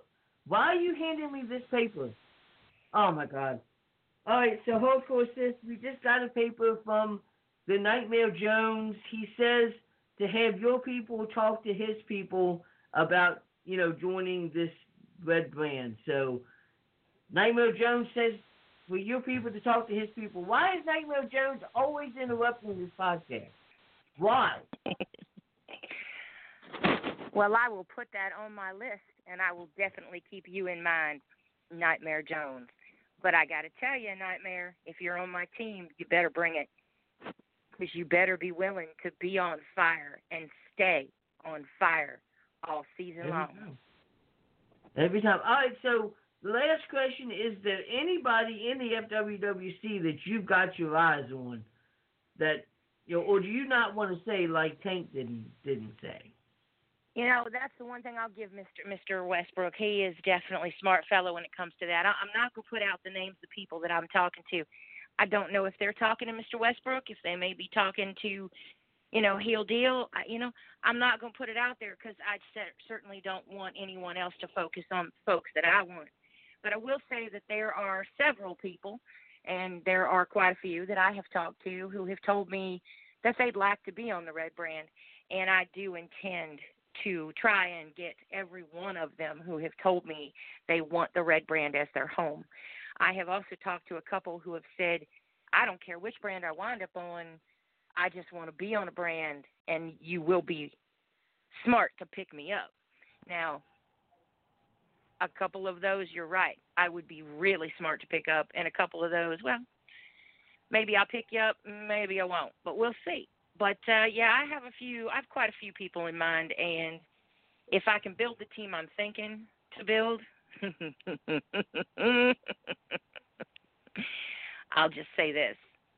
We're going to be on fire. And that's why we are the Inferno team. All right. Well, Hardcore Sisters, anything else you want to say before we let you go? Just if you haven't made up your mind what brand you want to be on, you need to get with the program. Get those promos up. Let us know where you want to go. If you don't care where you go, let us know that too. But put those promos up. Let us know what you want. Let us know where your loyalties may lie. Be loyal to me. Be respectful to me. And if you're on my team, I will give you the same. Let me know what you want. And if you want to be in matches on Monday or Friday or next Monday, hit one of us up. Let us know what you want to do. If you're not already out there, let us know. We've come to some of y'all. Now y'all come to us as well. Don't wait for us to come to you. Come get us. Let us know. Shake it. Let's do this, people. Let's make this year rock. There you go. All right. Hardcore Sis, bring in the fire. Bring in the fire. All right, let's go ahead and bring in the last general manager, ladies and gentlemen, the one and only, the heel deal. Boom, baby. What is going on here? Joe, boom, the heel deal is here. So, what made you want to become a general manager? You know, Joe, you know what? The Warriors Heart Championship, the Intercontinental Championship, unifying the heavyweight tag team titles, the United States title, my little Euro, all those championships, and I was thinking, what is next for the heel deal? And it was a little foggy for a while, and then the Night Owl called me, and he talked, and suddenly I was like, that's it. That is it. The next step for the heel deal is to run a brand, not just any brand, the top brand, number one, Mr. Number One, and to win a brand battle. And that is what I'm going to do, Joe. I'm not just going to score points. I'm not just going to win rounds. I am going to win the battle and be number one like I always am. Absolutely. Way to bring the fire, so way to... Oh, you gotta be kidding me. You got to be kidding me. All right, here we just got another letter from the Nightmare Jones. He said to have your people talk to his people about joining your brand for the brand battle. Why is intern Jimmy allowing Nightmare Jones to interfere in this podcast every single week? La Familia, we got our ways. Boom, Nightmare Jones, we'll talk, my friend. All right, so I guess that I got to ask you the same question that everybody else was asked. Is faction loyalty going to be more important to you than the FWWC? Here's the thing. On the Heel Deal show, on the Heel Deals brand, we are going to be real. See, Tank and Sis, they're saying all the right things. They're giving you candy, and they're giving you ponies and horses and everything you want to hear. I'm a realist. I'm the real deal. I'm the heel deal. And you know what? I'm La Familia, baby. I'm La Familia. And if you don't think that if I happen to have some of my brothers on my brand that I'm not going to give them pleasantries, you're lying to yourself. I'd be lying to myself. So, no, I am going to have my loyalty to La Familia. But you know what? I also want to win. So this is how it's going to go. You may hate me. I may hate you. But together, on Rise, I can guarantee you one thing. Victory. We don't need to be friends. We don't need to be a family. No, we just need to be number one. And together we will be number one. So don't come to Rise to be my friend. Don't come to Rise to be my family. You have other friends. You have other family. You come to Rise if you want to win, because we will be number one. Boom. Wow. Wow. All right, so my last question, is there anybody in the FWWC that the heel deal has had his eyes on? Oh, well, I've always been partial to that top title, to that Warriors Heart Championship. But then I'm partial to all championships. So am I saying I'm scouting the champions? Or am I scouting people that could win those championships for me? Or am I saying that I'm going to stay away from the championships? Maybe I'm just not saying anything. Maybe I'm looking at everybody. Maybe there's a lot going on. You just have to wait and see until draft day when the heel deal makes those picks that will make him and Rise number one. Absolutely. Susie Haas on the Facebook Live says that her unicorn farts rainbows and she's La Familia too. I don't. Hardcore sis, it's all love, but you yourself said it was business. It was business, and part of Heel Deal's business is victories and championships and trophies and winning brand battles. There you go. All right, Heel Deal, is there anything else you want us to know before we let you go, sir? It's simple. I've already said it once. I'll say it one more time. And ain't that the magic number? Number one. If you want to win, not be my friend, not be my family, but win the brand battle and all that comes with it, you come to Rise. Because if you rise, you'll rise all the way. We're going with the puns. We're playing on the words. But at the end of the day, number one, boom. Absolutely, ladies and gentlemen, that was the Heel Deal. All three general managers brought the fire tonight. This is shaping up to be an amazing year for the FWWC. But let's go ahead and get our next caller in. Kind of scared to get this caller in because he does kind of scare me. Ladies and gentlemen, we have Voorhees. What's going on, sir? It's been a while since you heard from me, hasn't it, Joe? It definitely has. Voorhees in the FWWC, things are starting to pick up, and we got new general managers and new brands. Where does Voorhees want to go? That all decides on who wants to pick me up. Do they want an insane psycho killer on their brand that loves to break bones and keep them? Next question. That is a very, very good answer, but it's not really the answer. What brand do you want to go to? Not whoever picks you up. It's what brand do you want to go to? Would you rather work with Tank Westbrook? Would you rather work with Hardcore Sis, or would you rather work with the Heel Deal? I'm asking all the tough questions. Well, only time will tell. It depends on, like I said, who wants an indestructible force on that brand. There you go.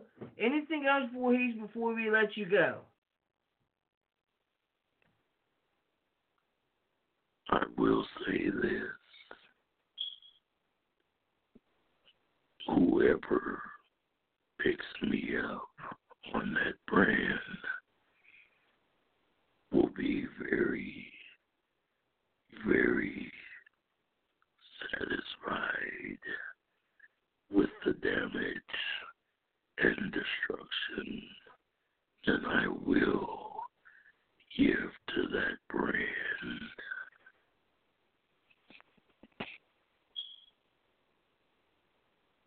All right, ladies and gentlemen, that was FWWC Superstar Voorhees. Basically, he doesn't care where he goes. It could go to, he doesn't really care where he goes. So, maybe all three general managers need to get in contact with Voorhees' people and see, where his head is at, ladies and gentlemen.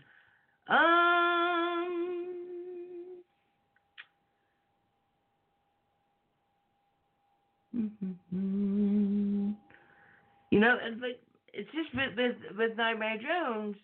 Nightmare Jones, it seems, he's telling Tank to get with his people. He's telling Hardcore Sis to get with his people. He's telling Heel Deal to get with his people. So, really, I'm guessing that Nightmare Jones is saying that, it doesn't matter where he goes. He's wanting to go with whoever gives him the best deal. Let's go ahead and get in one more caller before we end the WWC segment. 314-418. You can be live on the Western Talk Podcast with John Renee. Here we speaking with, so I can get your name down.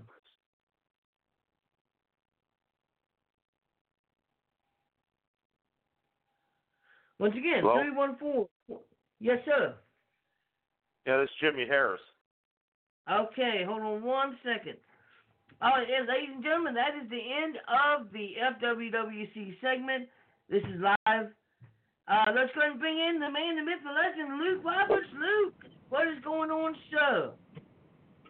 Well, Joe, I got to tell you right now, that was a pretty insightful segment there, part of the FWWC. But, I got to tell you right now, when you talk about people who fall under the category man, myth, legend, that's a title that gets thrown around a lot in professional wrestling. But the next guest we're going to have on the Wrestle Talk podcast here tonight is a man who I have to say I have had the honor and privilege of knowing for the better part of my career.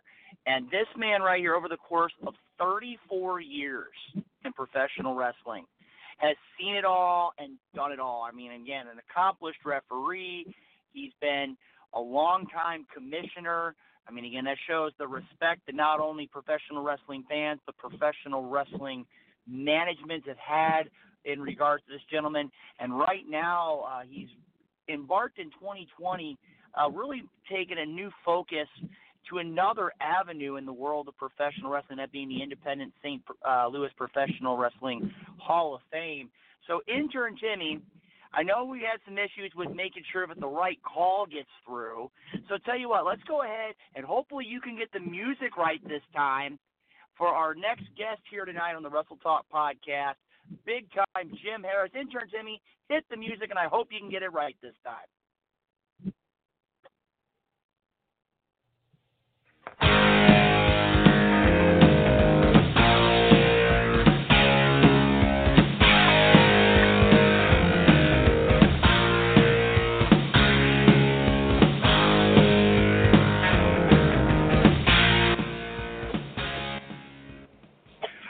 All right, hopefully everything's been taken care of now. Jim, are you on the line? Yeah, I'm right here. All right, well, like I said, ladies and gentlemen, first of all, Mr. Harris, I want to apologize. Again, it's one of those things where I thought as we talked to intern Timmy over the break that he would have all of the technology stuff taken care of, but unfortunately, we're still going to have to work with him a little bit to make sure those are taken care of. We want to welcome you here tonight to the Wrestle Talk podcast. And Jim, I want to, first of all, for those that aren't familiar with you and the legacy that you have in the St. Louis professional wrestling community, can you explain or share with us your beginnings in professional wrestling. How did you get involved all those many years ago in the world of professional wrestling? Well, I started off from around the neighborhood, knew a lot of different guys, and we were involved in Wrestler the Chase stuff for a lot of years, knew a lot of different people, and I actually started working with Slick Rick Robertson, who was hailed from Canada, and invited me up to the practice ring one day, and the practice ring at that time was actually inside the South Broadway Athletic Club. We didn't have a gym to go to. We actually worked in the back room, and that's where I got introduced to guys like Gary Jackson, Ron Powers, John Blackheart, the Wave Spies, Johnny Jett, and all those guys. And so I grew up in a hurry and learned real quick the ropes of things. And I started back in 1985, and I remember when Philly Blunt started and all those guys. So, I watched all these guys come along, grow. I grew up working with Herb Simmons, Tony Costa, and I worked and got to work with the legends. I got to meet Bruiser Brody and Bill the Butcher and Ted DiBiase and all those guys, Greg Valentine. So I was brought up into understanding the concept of wrestling. So, I got a little bit of a legacy of learning from the greats out there, and I got to train under great guys like Eddie Smith, who was not only a referee for Wrestling Chase, but he's also a wrestler, and learned a lot from him, and Terry Riley and all those guys. And, I come a long way from a whole lot of great folks, and it was thanks to, Herb Simmons and those guys that got me started in business and introduced me to these guys, and to work with the greats like Larry Matizak, who taught me a lot over the years and kept me on the right track, and, grew up in a great atmosphere with a lot of great guys. Well, Jim, I got to tell you right now, again, you and I have known each other for many years. When you start talking about the names like guys like Ed Smith, and again, Ed Smith, for those that aren't familiar in the Wrestle Talk podcast family, Ed Smith has again, so many things that he has contributed. A referee, a competitor, and one thing, and Jim, I know that on many occasions, you along with myself, had the opportunity to experience Ed Smith alongside Herb Simmons doing commentary for a lot of professional wrestling events as well. When you look at, again, some of the names, you talk about Terry the Tiger Riley, you talk about the Wave Spies, you talk about, again, there are so many names that, again, it's like a trip down memory lane here for me. But my next question to you is this. When you sit here and you look at professional wrestling right now, and again, you've had a lot of things happen in your career. I want to take a step back here, and I want to look at something that a lot of professional wrestling fans don't know. And doing the research, talking with you and talking with intern Timmy when he actually does his job correctly, is the fact that you had a match that not only holds a special place in St. Louis history, but in the world of the WWE. Can you share with us your knowledge and your interactions with one Randy Orton? Oh yeah, I remember when Randy. Actually, I came up with Bob Orton for a lot of years. Did a lot of matches, and if you look at my Facebook pages and postings, you see where my grandson has grown over the years. That's how long I've known Bob. And Bob Orton trained with Randy in our gym and stuff, and so I worked with Bob and Randy, and I was picked as a referee to do the first match for Randy Orton at MMWA down at the South Broadway Athletic Club. And this was way before Randy was in the WWE, so he was doing some matches and getting in shape and being ready for the WWE, and they started at the South Broadway Athletic Club, and I had the privilege of refereeing that first match and interacting with him at that level and sharing the locker room with him, and it was amazing time to be there and listen to Bob talk to Randy and the things he wanted him to do and work on, and just to watch how they worked and be a part of that was just amazing. So, well, Jim, again,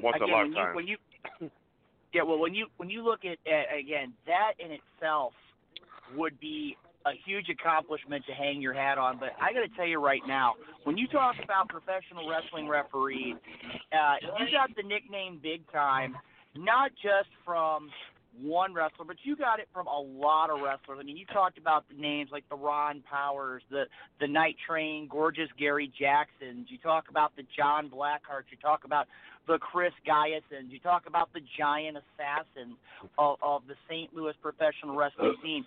You got the name Big Time because for many years you were the guy. You were the third man in the ring. You were requested by countless wrestlers. How does it feel when you are given such a nickname and the wrestlers, not just in one promotion, but in countless promotions across the Midwest, can recognize your ability as the third man inside the ring? Well, again, that it's such a compliment, such an honor to be requested for those matches.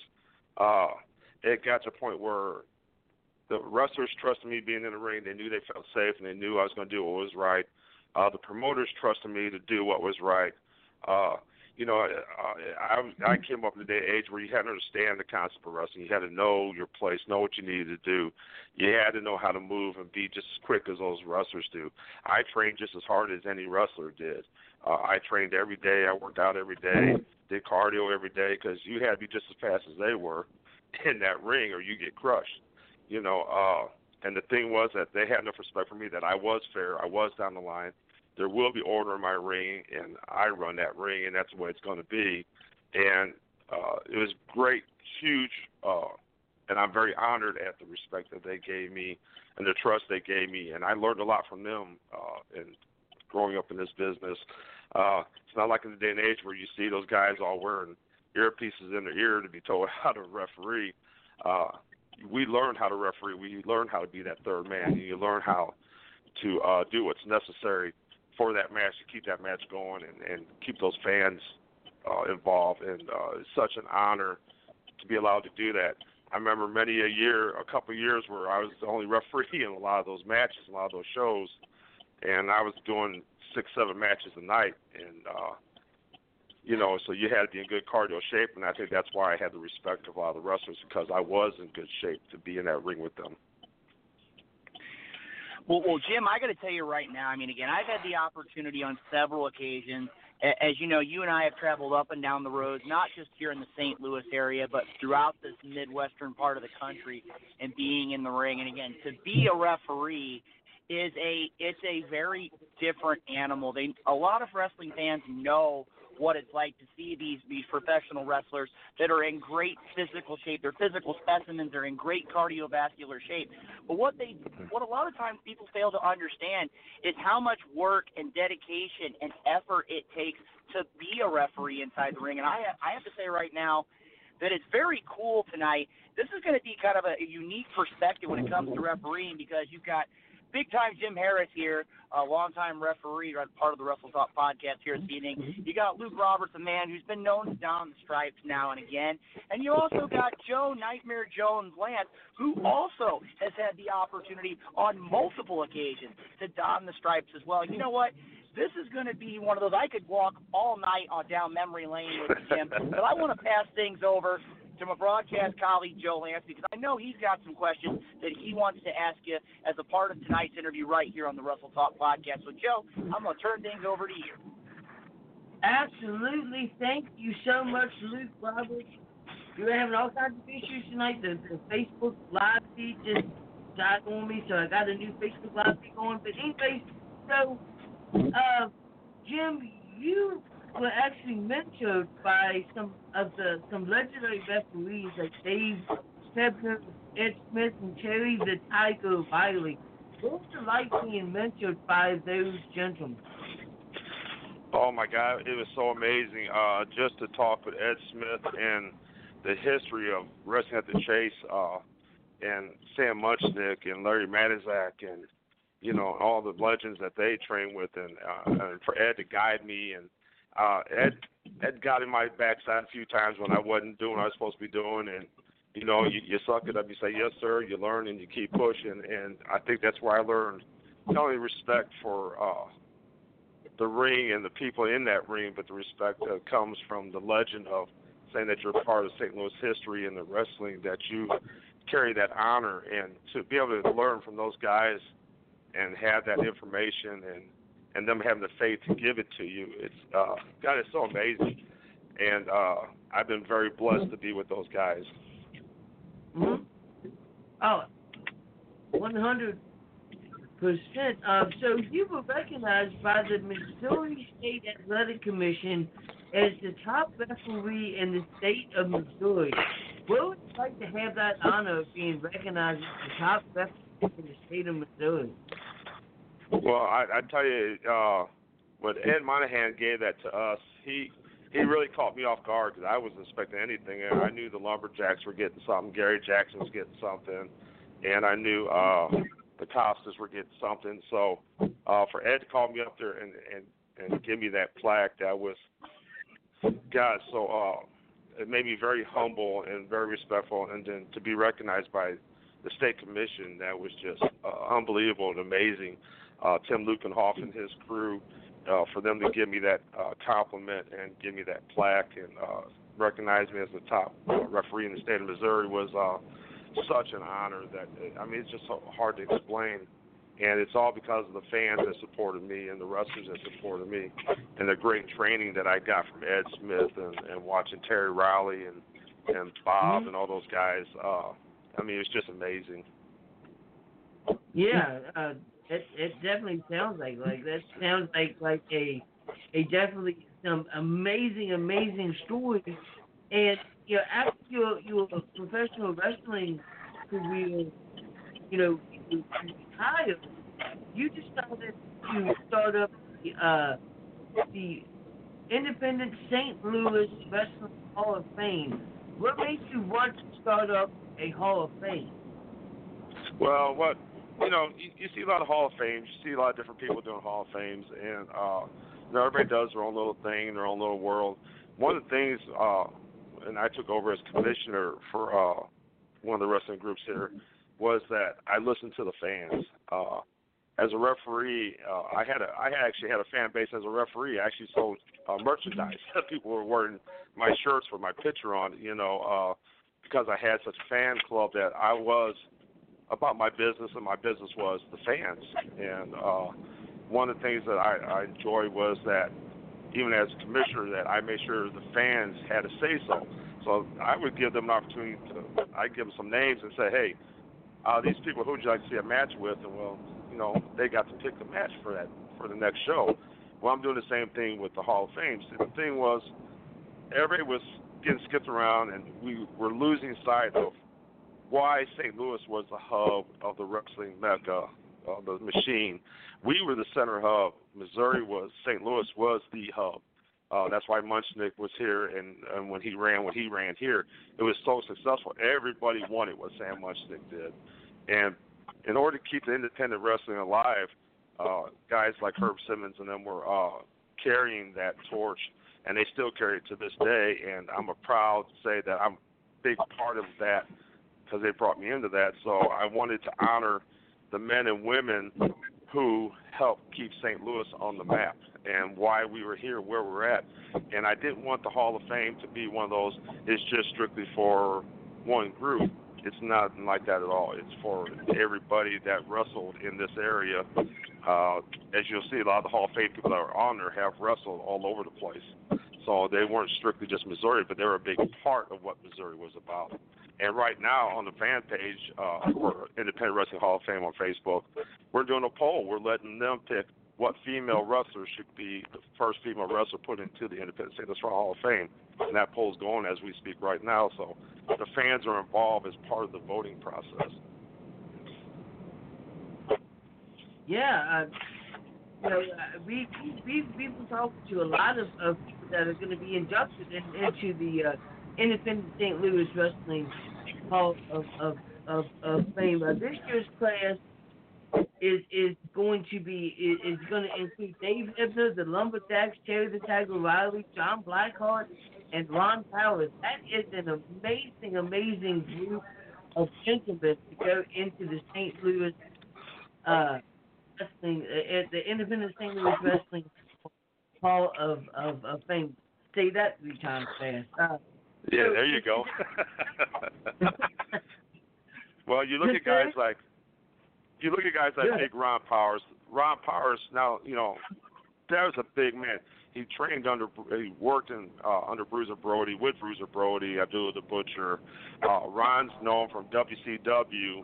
He's run over in Japan. He's had like 4 or 5 tours in Japan alone, in New Japan, before New Japan really came out. Ron was running to Puerto Rico. Ron's a traveler, and Ron was a huge part of the St. Louis wrestling scene. You can't have a Hall of Fame without having somebody like Big Ron Powers in there. His legendary battles throughout Missouri, Illinois. He just traveled everywhere, Japan and Puerto Rico, and he worked at Harley Race at the WOW. That's how I got introduced to Harley Race and started I actually refereed at Harley Race for a while as well. So it was just that vast skill and that knowledge, and then you can find Ron Powers on different places where you can see him wrestling WCW with Big Show and guys like that. How could you not put a guy like Ron Powers into the Hall of Fame?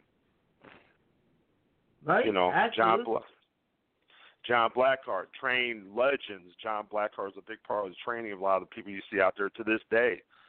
John trained a lot of people that are in the Hall of Fame, so how could you not put John Blackheart in there? And then you look at the Lumberjacks, and then you look at Dave Hebner. I worked with Dave Hebner, Earl Hebner, and Brian Hebner. I worked with those guys off and on throughout the wrestling scene in St. Louis area. So I got a lot of respect from those guys, and I learned so much from all of them. I mean, there's such a legacy that people don't realize that these guys, you see them on TNA, WWE, WCW when it was out there. You see all these guys out there, and you don't realize how much that they are part of the independent scene here in St. Louis. Well, absolutely, 100%. What a great group of gentlemen to be going into the Hall of Fame. Rick Roberts, why don't you come in here with whatever questions that you have? Because I know you've been chomping at the bit, so. Well, I got to tell you right now, Joe, I mean, again, when we're having the opportunity here to talk to big-time Jim Harris right here on the Wrestle Talk podcast. Again, 657-383-1521. If you want to give us a call and interact live with the show, you can also check us out on Facebook, assuming, of course, our Facebook feed is back up and running. I know intern Timmy's been working all night long. I don't know what's happened to it, but like I said, he's trying. We're trying the best we can to get that up and running and taken care of. Now, Jim, I want to sit here for just a minute. You talk about the first class of the Hall of Fame, Tony Costa, Herb Simmons. The second class, Danny Boy, Big Daddy, the Giant Assassin, Keith Smith, Rob Phillips, Cora Combs, and Joe's already made mention to the upcoming class here, this third class of the independent St. Louis Pro Wrestling Hall of Fame.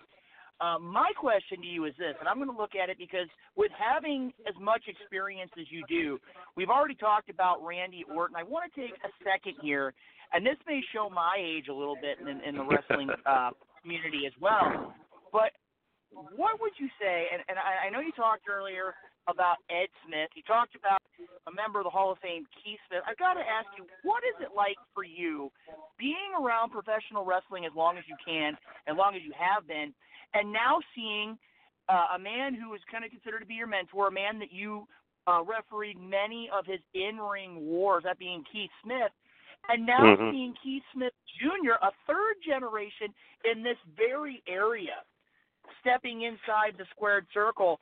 What is the feeling that you get seeing these long lineages in professional wrestling here in the St. Louis area? Well, and that's something we love to see. I love seeing generations because that means the old school warriors, as they call themselves, Keith and call himself part of the old school warriors. And the thing was that you're passing that legacy down, and you're hoping that generation learns and carries that legacy because we have so much history, so much out there that's been ignored that a lot of these young kids, they watch the wrestling on TV, but they don't understand the history of wrestling. They don't understand the legacy that's being left from these legends that are now leaving us. And I watched little Keith grow up. That was the whole thing. He grew up with my kids, and to watch him grow up and then come into the refereeing field and then into the wrestling world, it's just amazing to watch them grow. and see how well they're progressing and how well they're listening and they're learning, because you can only watch so much TV. You got to get out there and learn how to do things. And a lot of these kids don't know the basic psychology of wrestling. They don't understand the legacy of the wrestling. They couldn't even give me a 5-minute match without touching the rope. You know, that was the rule back in the day. Give me a 5-minute match, don't touch the rope, and I'll be impressed. And they don't understand those things, and that's part of when we talk about the old school training, the old school understanding. We didn't have to do a whole lot of talking on TV and stuff. We did our talking in the ring. We could show the people more than we could tell them, you know. A lot of that is missing now. I feel like a lot of that's missing. And to have guys like Keith Smith Jr. carrying the legacy over, a lot of the guys, kids are coming from the old school, and you're seeing them grow up. You see it with Frankie D, his daughter's coming up through the system, you know. I've watched a lot of these kids grow up into the system, you know. And if they carry that legacy and keep that old school in their heart and carry it with them everywhere they go, wrestling would be great. But if you forget your legacy, forget where it all started, where it came from, and those names and those people, we're losing a great part of what wrestling was all about, and it is still about to me in my heart. To watch, again, these kids grow up in that atmosphere and learn from guys like Cowboy Bob Orton, who's doing a school over in Illinois, and go learn from those guys, learn from those warriors before they're gone, because that legacy you're going to want to know, you want to train, you want to understand, and to watch the kids bring it up, I mean, brings joy to me to see that legacy is being carried on, and to see it is amazing. Well, Jim, I got to tell you right now, I mean, again, the idea of an independent St. Louis Professional Wrestling Hall of Fame, and again, the names that have already been brought forward, I'm going to tell you right now, I know the Wrestle Talk family has followings all across this country. I can tell you right now, I know that there's a lot of people, myself included, that would love the opportunity just to sit down and just talk about, as you said, the lineage of professional wrestling, not just of the wrestling at the Chase era, but to talk about the lineage of professional wrestling. You talk about people, and just looking at some of the names that I can think of that come to mind when you talk about the lineage of professional wrestling. You talk about referees like Terry the Tiger Riley. You talk about Bobby Patton. You talk about Bama Bodine. You talk about Butch Fletcher. You talk about a good friend of the Wrestle Talk podcast, Tom Simon. One that I have to say, a couple others that I've really seen as of late, Michael Crace and Jay King. A lot of great officials here. And again, that's one thing that's very fortunate. When you look at the independent St. Louis Professional Wrestling Hall of Fame, it's not just in-ring competitors. It's people who have given of their time, their energy, and use the metaphor, the blood, sweat, and tears to make the professional wrestling community that much better than they left it. And Jim, I got to tell you, it's really cool to see this taking place. I know we're going to have another class coming in very, very soon. Make it a point to check out the Independent St. Louis Wrestling Facebook account. Right now there's a poll. I believe is it down to 2 now, or is it still in that semifinals for the women? We're down to 2. We're down to Terror the Irish Terror and Big Mama Love. That was 2 big mainstays in the 80s and 90s, and they battled for years back and forth. Matter of fact, I refereed a lot of their matches, and it was always interesting refereeing those women matches because you just never knew what was going to happen, you know. And right now, that's the 2 top picks right now. So that polls up for until the end of the week. So we're asking everybody to go on there, vote. They were both women's champion throughout the state of Missouri and Illinois. And like I said, make it a point, check out the Independent St. Louis Wrestling Hall of Fame Facebook account. Your voice will be heard as that final inductee for this year's class will be determined by you, the fans. Now, Jim, I know our time's running pretty short here. We've got just a few more minutes before we have to conclude this week's episode of the Wrestle Talk podcast. But before we let you go, we have one question for you. And I know that Nightmare Jones knows where this is going. Every week here on the Wrestle Talk podcast, we kind of have a tradition, and that is what's called the world-famous, the world-renowned Wrestle Talk podcast Game Show Challenge. It's an opportunity for our guest and one of our hosts, which this week, by default, is going to have to be Joe Lance, our question here is the opportunity for you to take part in a competition, a little bit of knowledge of wrestling trivia. Jim, would you be willing to take part in this real quick? I'll give it a shot. You know, my memory ain't like it used to be. Well, like I said, I know for a fact that I have to say right now, and I'm just going to give you a heads up, the last time I had an opportunity to be here on the Wrestle Talk podcast, and Jim, I want to give you this little piece of information. Joe, if I'm not mistaken, the last time I was on the program, you and the Night Owl went one-on-one, and correct me if I'm wrong here, what happened the last time you were a part of the Game Show Challenge? I don't remember. If I'm not mistaken, I believe that I swept the Night Owl. Well, I'm going to tell you right now, Joe, I have to say, intern Timmy actually managed to get things taken care of. And I'm looking here at my screen right now, and he's shown me the record of 2020. And the first episode of 2020, your figures are a little bit skewed there, Joe. You were swept by the Night Owl. So tell you what we're going to do. Right here tonight, we're going to go ahead and give you a chance at redemption, a chance to write your record, a chance to be 1-1 if you're able to defeat big-time Jim Harris. I'll tell you what we're going to do. We're going to go ahead and we're going to set this up the right way. Intern Timmy, you've done pretty good here in the second hour, other than that little issue you had early on in the beginning of the show. Tell you what, let's go ahead and see if you can hit the music for tonight's installment of the world-famous Wrestle Talk Game Show Challenge.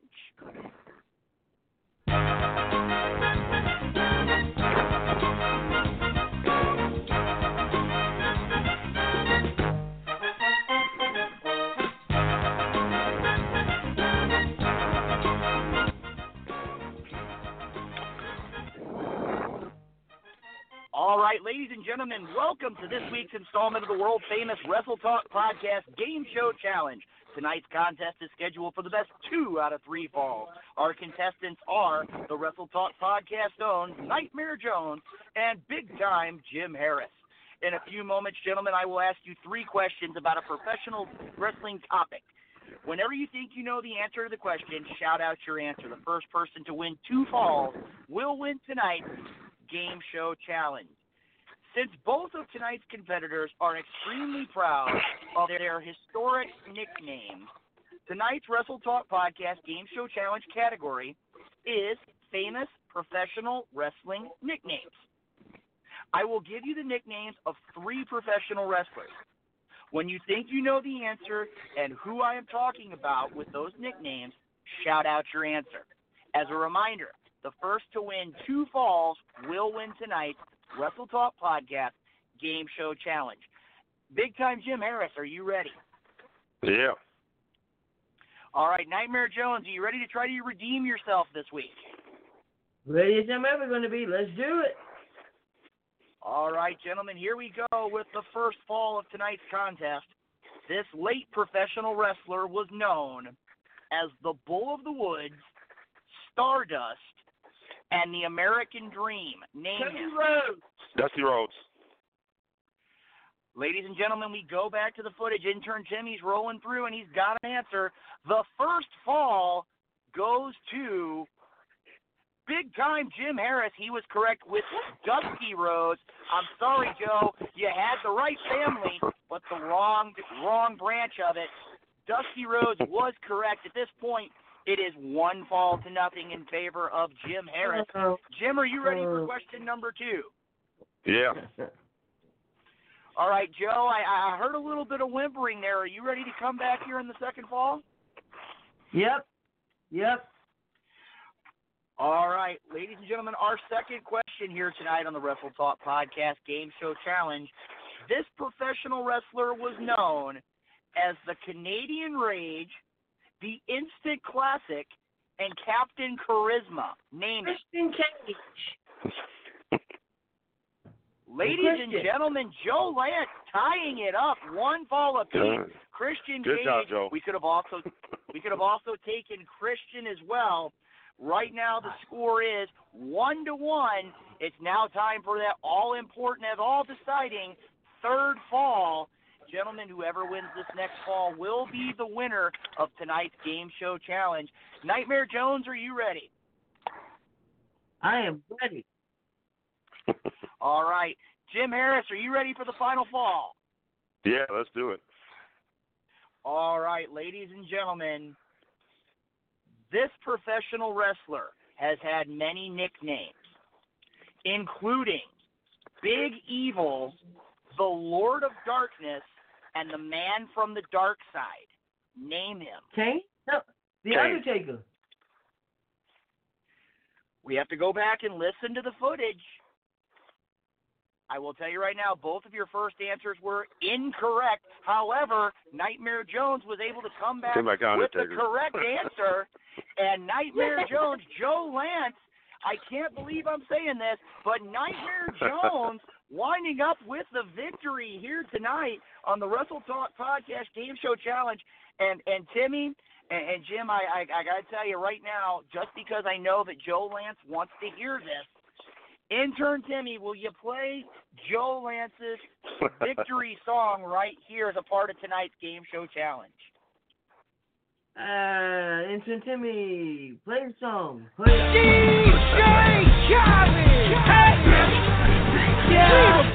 All I do is win, win, win, no matter what. Got money on my mind, I can never get enough. And every time I step up in the building, everybody hands go up. And they stay there, and they say yeah, and they say there.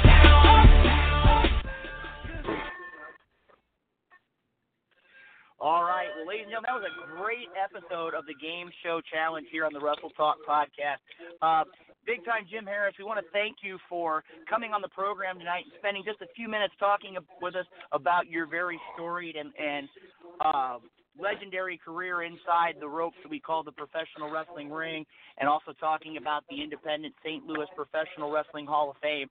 For those that would like to know more about the Hall of Fame, upcoming inductees, or a matter of fact, to take part in the voting for that final induction for this year's third class, can you go ahead and let the listeners of the Wrestle Talk Podcast know how to follow up with you and the Independent Hall?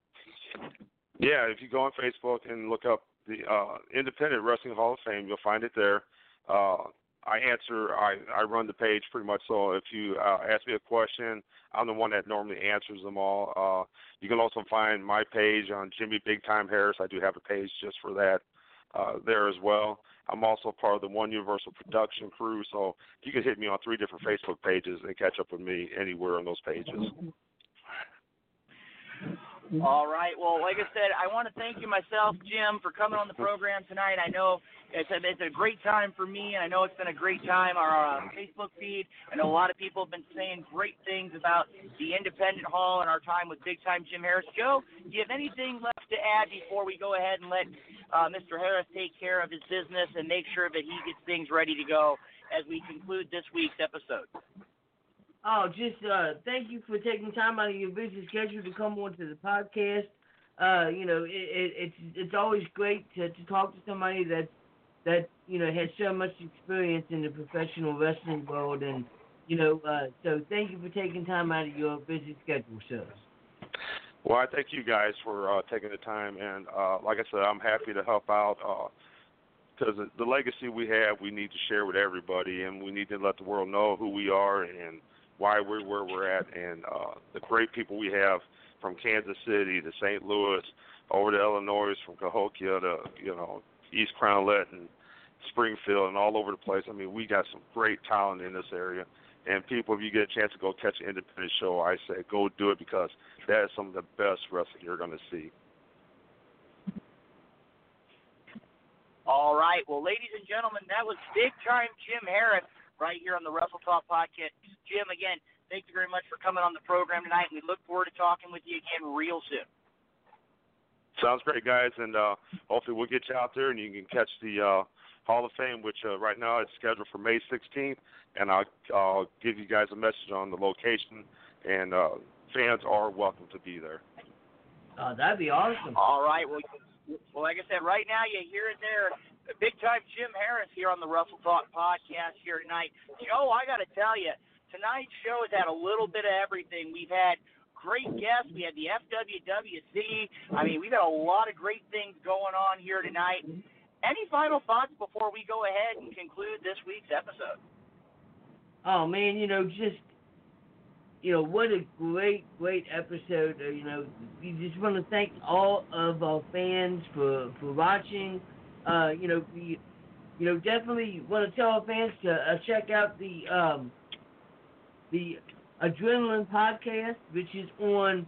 You can catch out every episode on Dragon Warrior Kung Fu YouTube. They have about 9 episodes out, and they have a new episode every Saturday. So it's an amazing podcast. Check it out. Dragon Warrior Kung Fu on YouTube. So yeah, it's been a great show. Well, Joe, I got to tell you right now, it's always a great time here on the Wrestle Talk podcast. I mean, tonight we had an opportunity to hear from the Team Vision Dojo and Chasyn, Rance, had an opportunity to hear from big-time Jim Harris. Again, make it a point, check out Team Vision Dojo. I know they've got a website. You can check them out on Facebook and Twitter. Again, as you heard from big-time Jim Harris a few moments ago, you can check them out on Facebook as well. The third class of the Independent St. Louis Professional Wrestling Hall of Fame is going to be going in here in just a couple months. And, Joe, I got to tell you right now, I'm not one of those to spoil things. I'm not one of those to kind of let the surprise out. But I'm going to tell you right now, for those that want to catch up with Dynamo Pro Wrestling, make it a point. Saturday night, February 22nd, Concordia Turner's Gymnasium in St. Louis, Missouri. Dynamo Pro Wrestling is going to present Mardi Gras Mayhem. A lot of great matches already signed. You have the Dynamo Pro Heavyweight Champion, Lights Out Adrian Surge, defending against the Roman Dynasty, Karim Brigante. You're also going to have a matchup. Former tag team partners and current Dynamo Pro tag team champions, Jackal and Ricky Rodriguez. There were a lot of issues, a lot of questions after the end of New Year's Brawl, and now these two men, once the best of friends, I guess now you would say they're bitter rivals, and hopefully we'll be able to see what happened as these two men hopefully settle their issues at Mardi Gras Mayhem. And the match that fans have been talking about for months and months now, Sadie Blaze taking on the Wind of Destruction Makazi. You heard me right. The Wind of Destruction Makazi returns to in-ring action to take on Sadie Blaze, the man who was behind the mask for a number of years, actually for a large amount of years. And I got to tell you, those were just several of the matches that are going to take place as a part of Mardi Gras Mayhem. And Joe, if that wasn't enough, I got to tell you right now, for the fans of the Wrestle Talk podcast, make sure to watch out for Facebook and Twitter and the website. I'm going to tell you right now, I got a little bit of a scoop. Make sure to stay active on social media, because next week right here on the program, we are going to have 2 major guests. And I'm going to let a little bit of a spoiler here. Though we talked about it late, we talked about the Cauliflower Alley Club reunion, which is going to take place in late April, April 27th to 29th, out at the Gold Coast in Las Vegas, Nevada.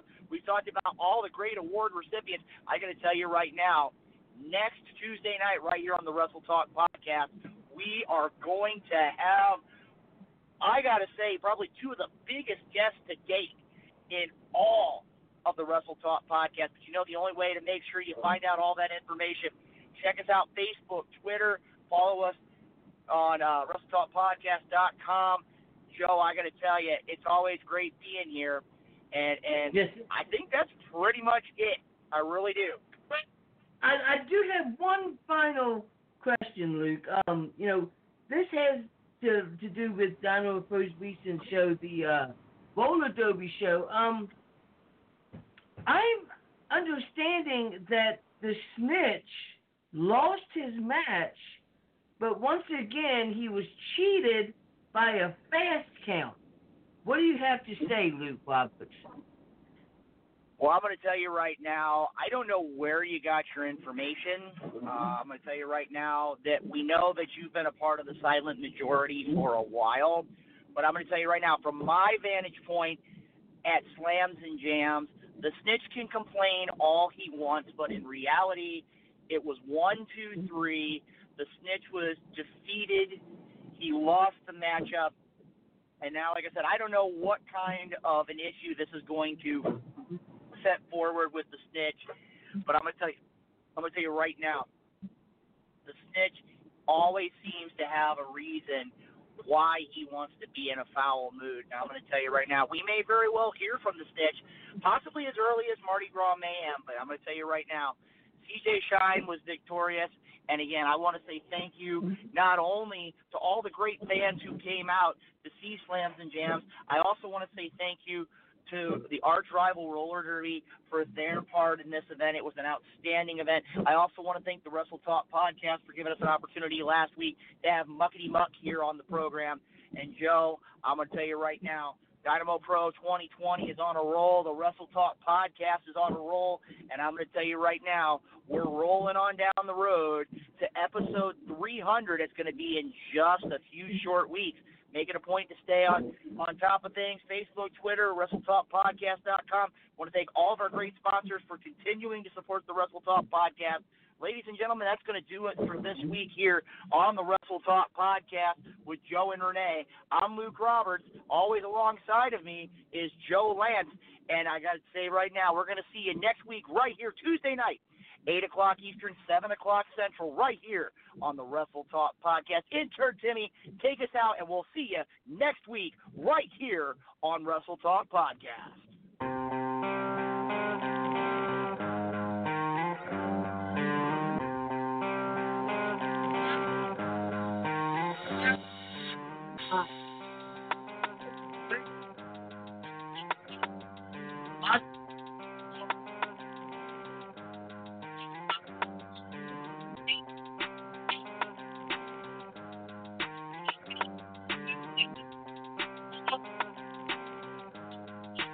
Act on the beat.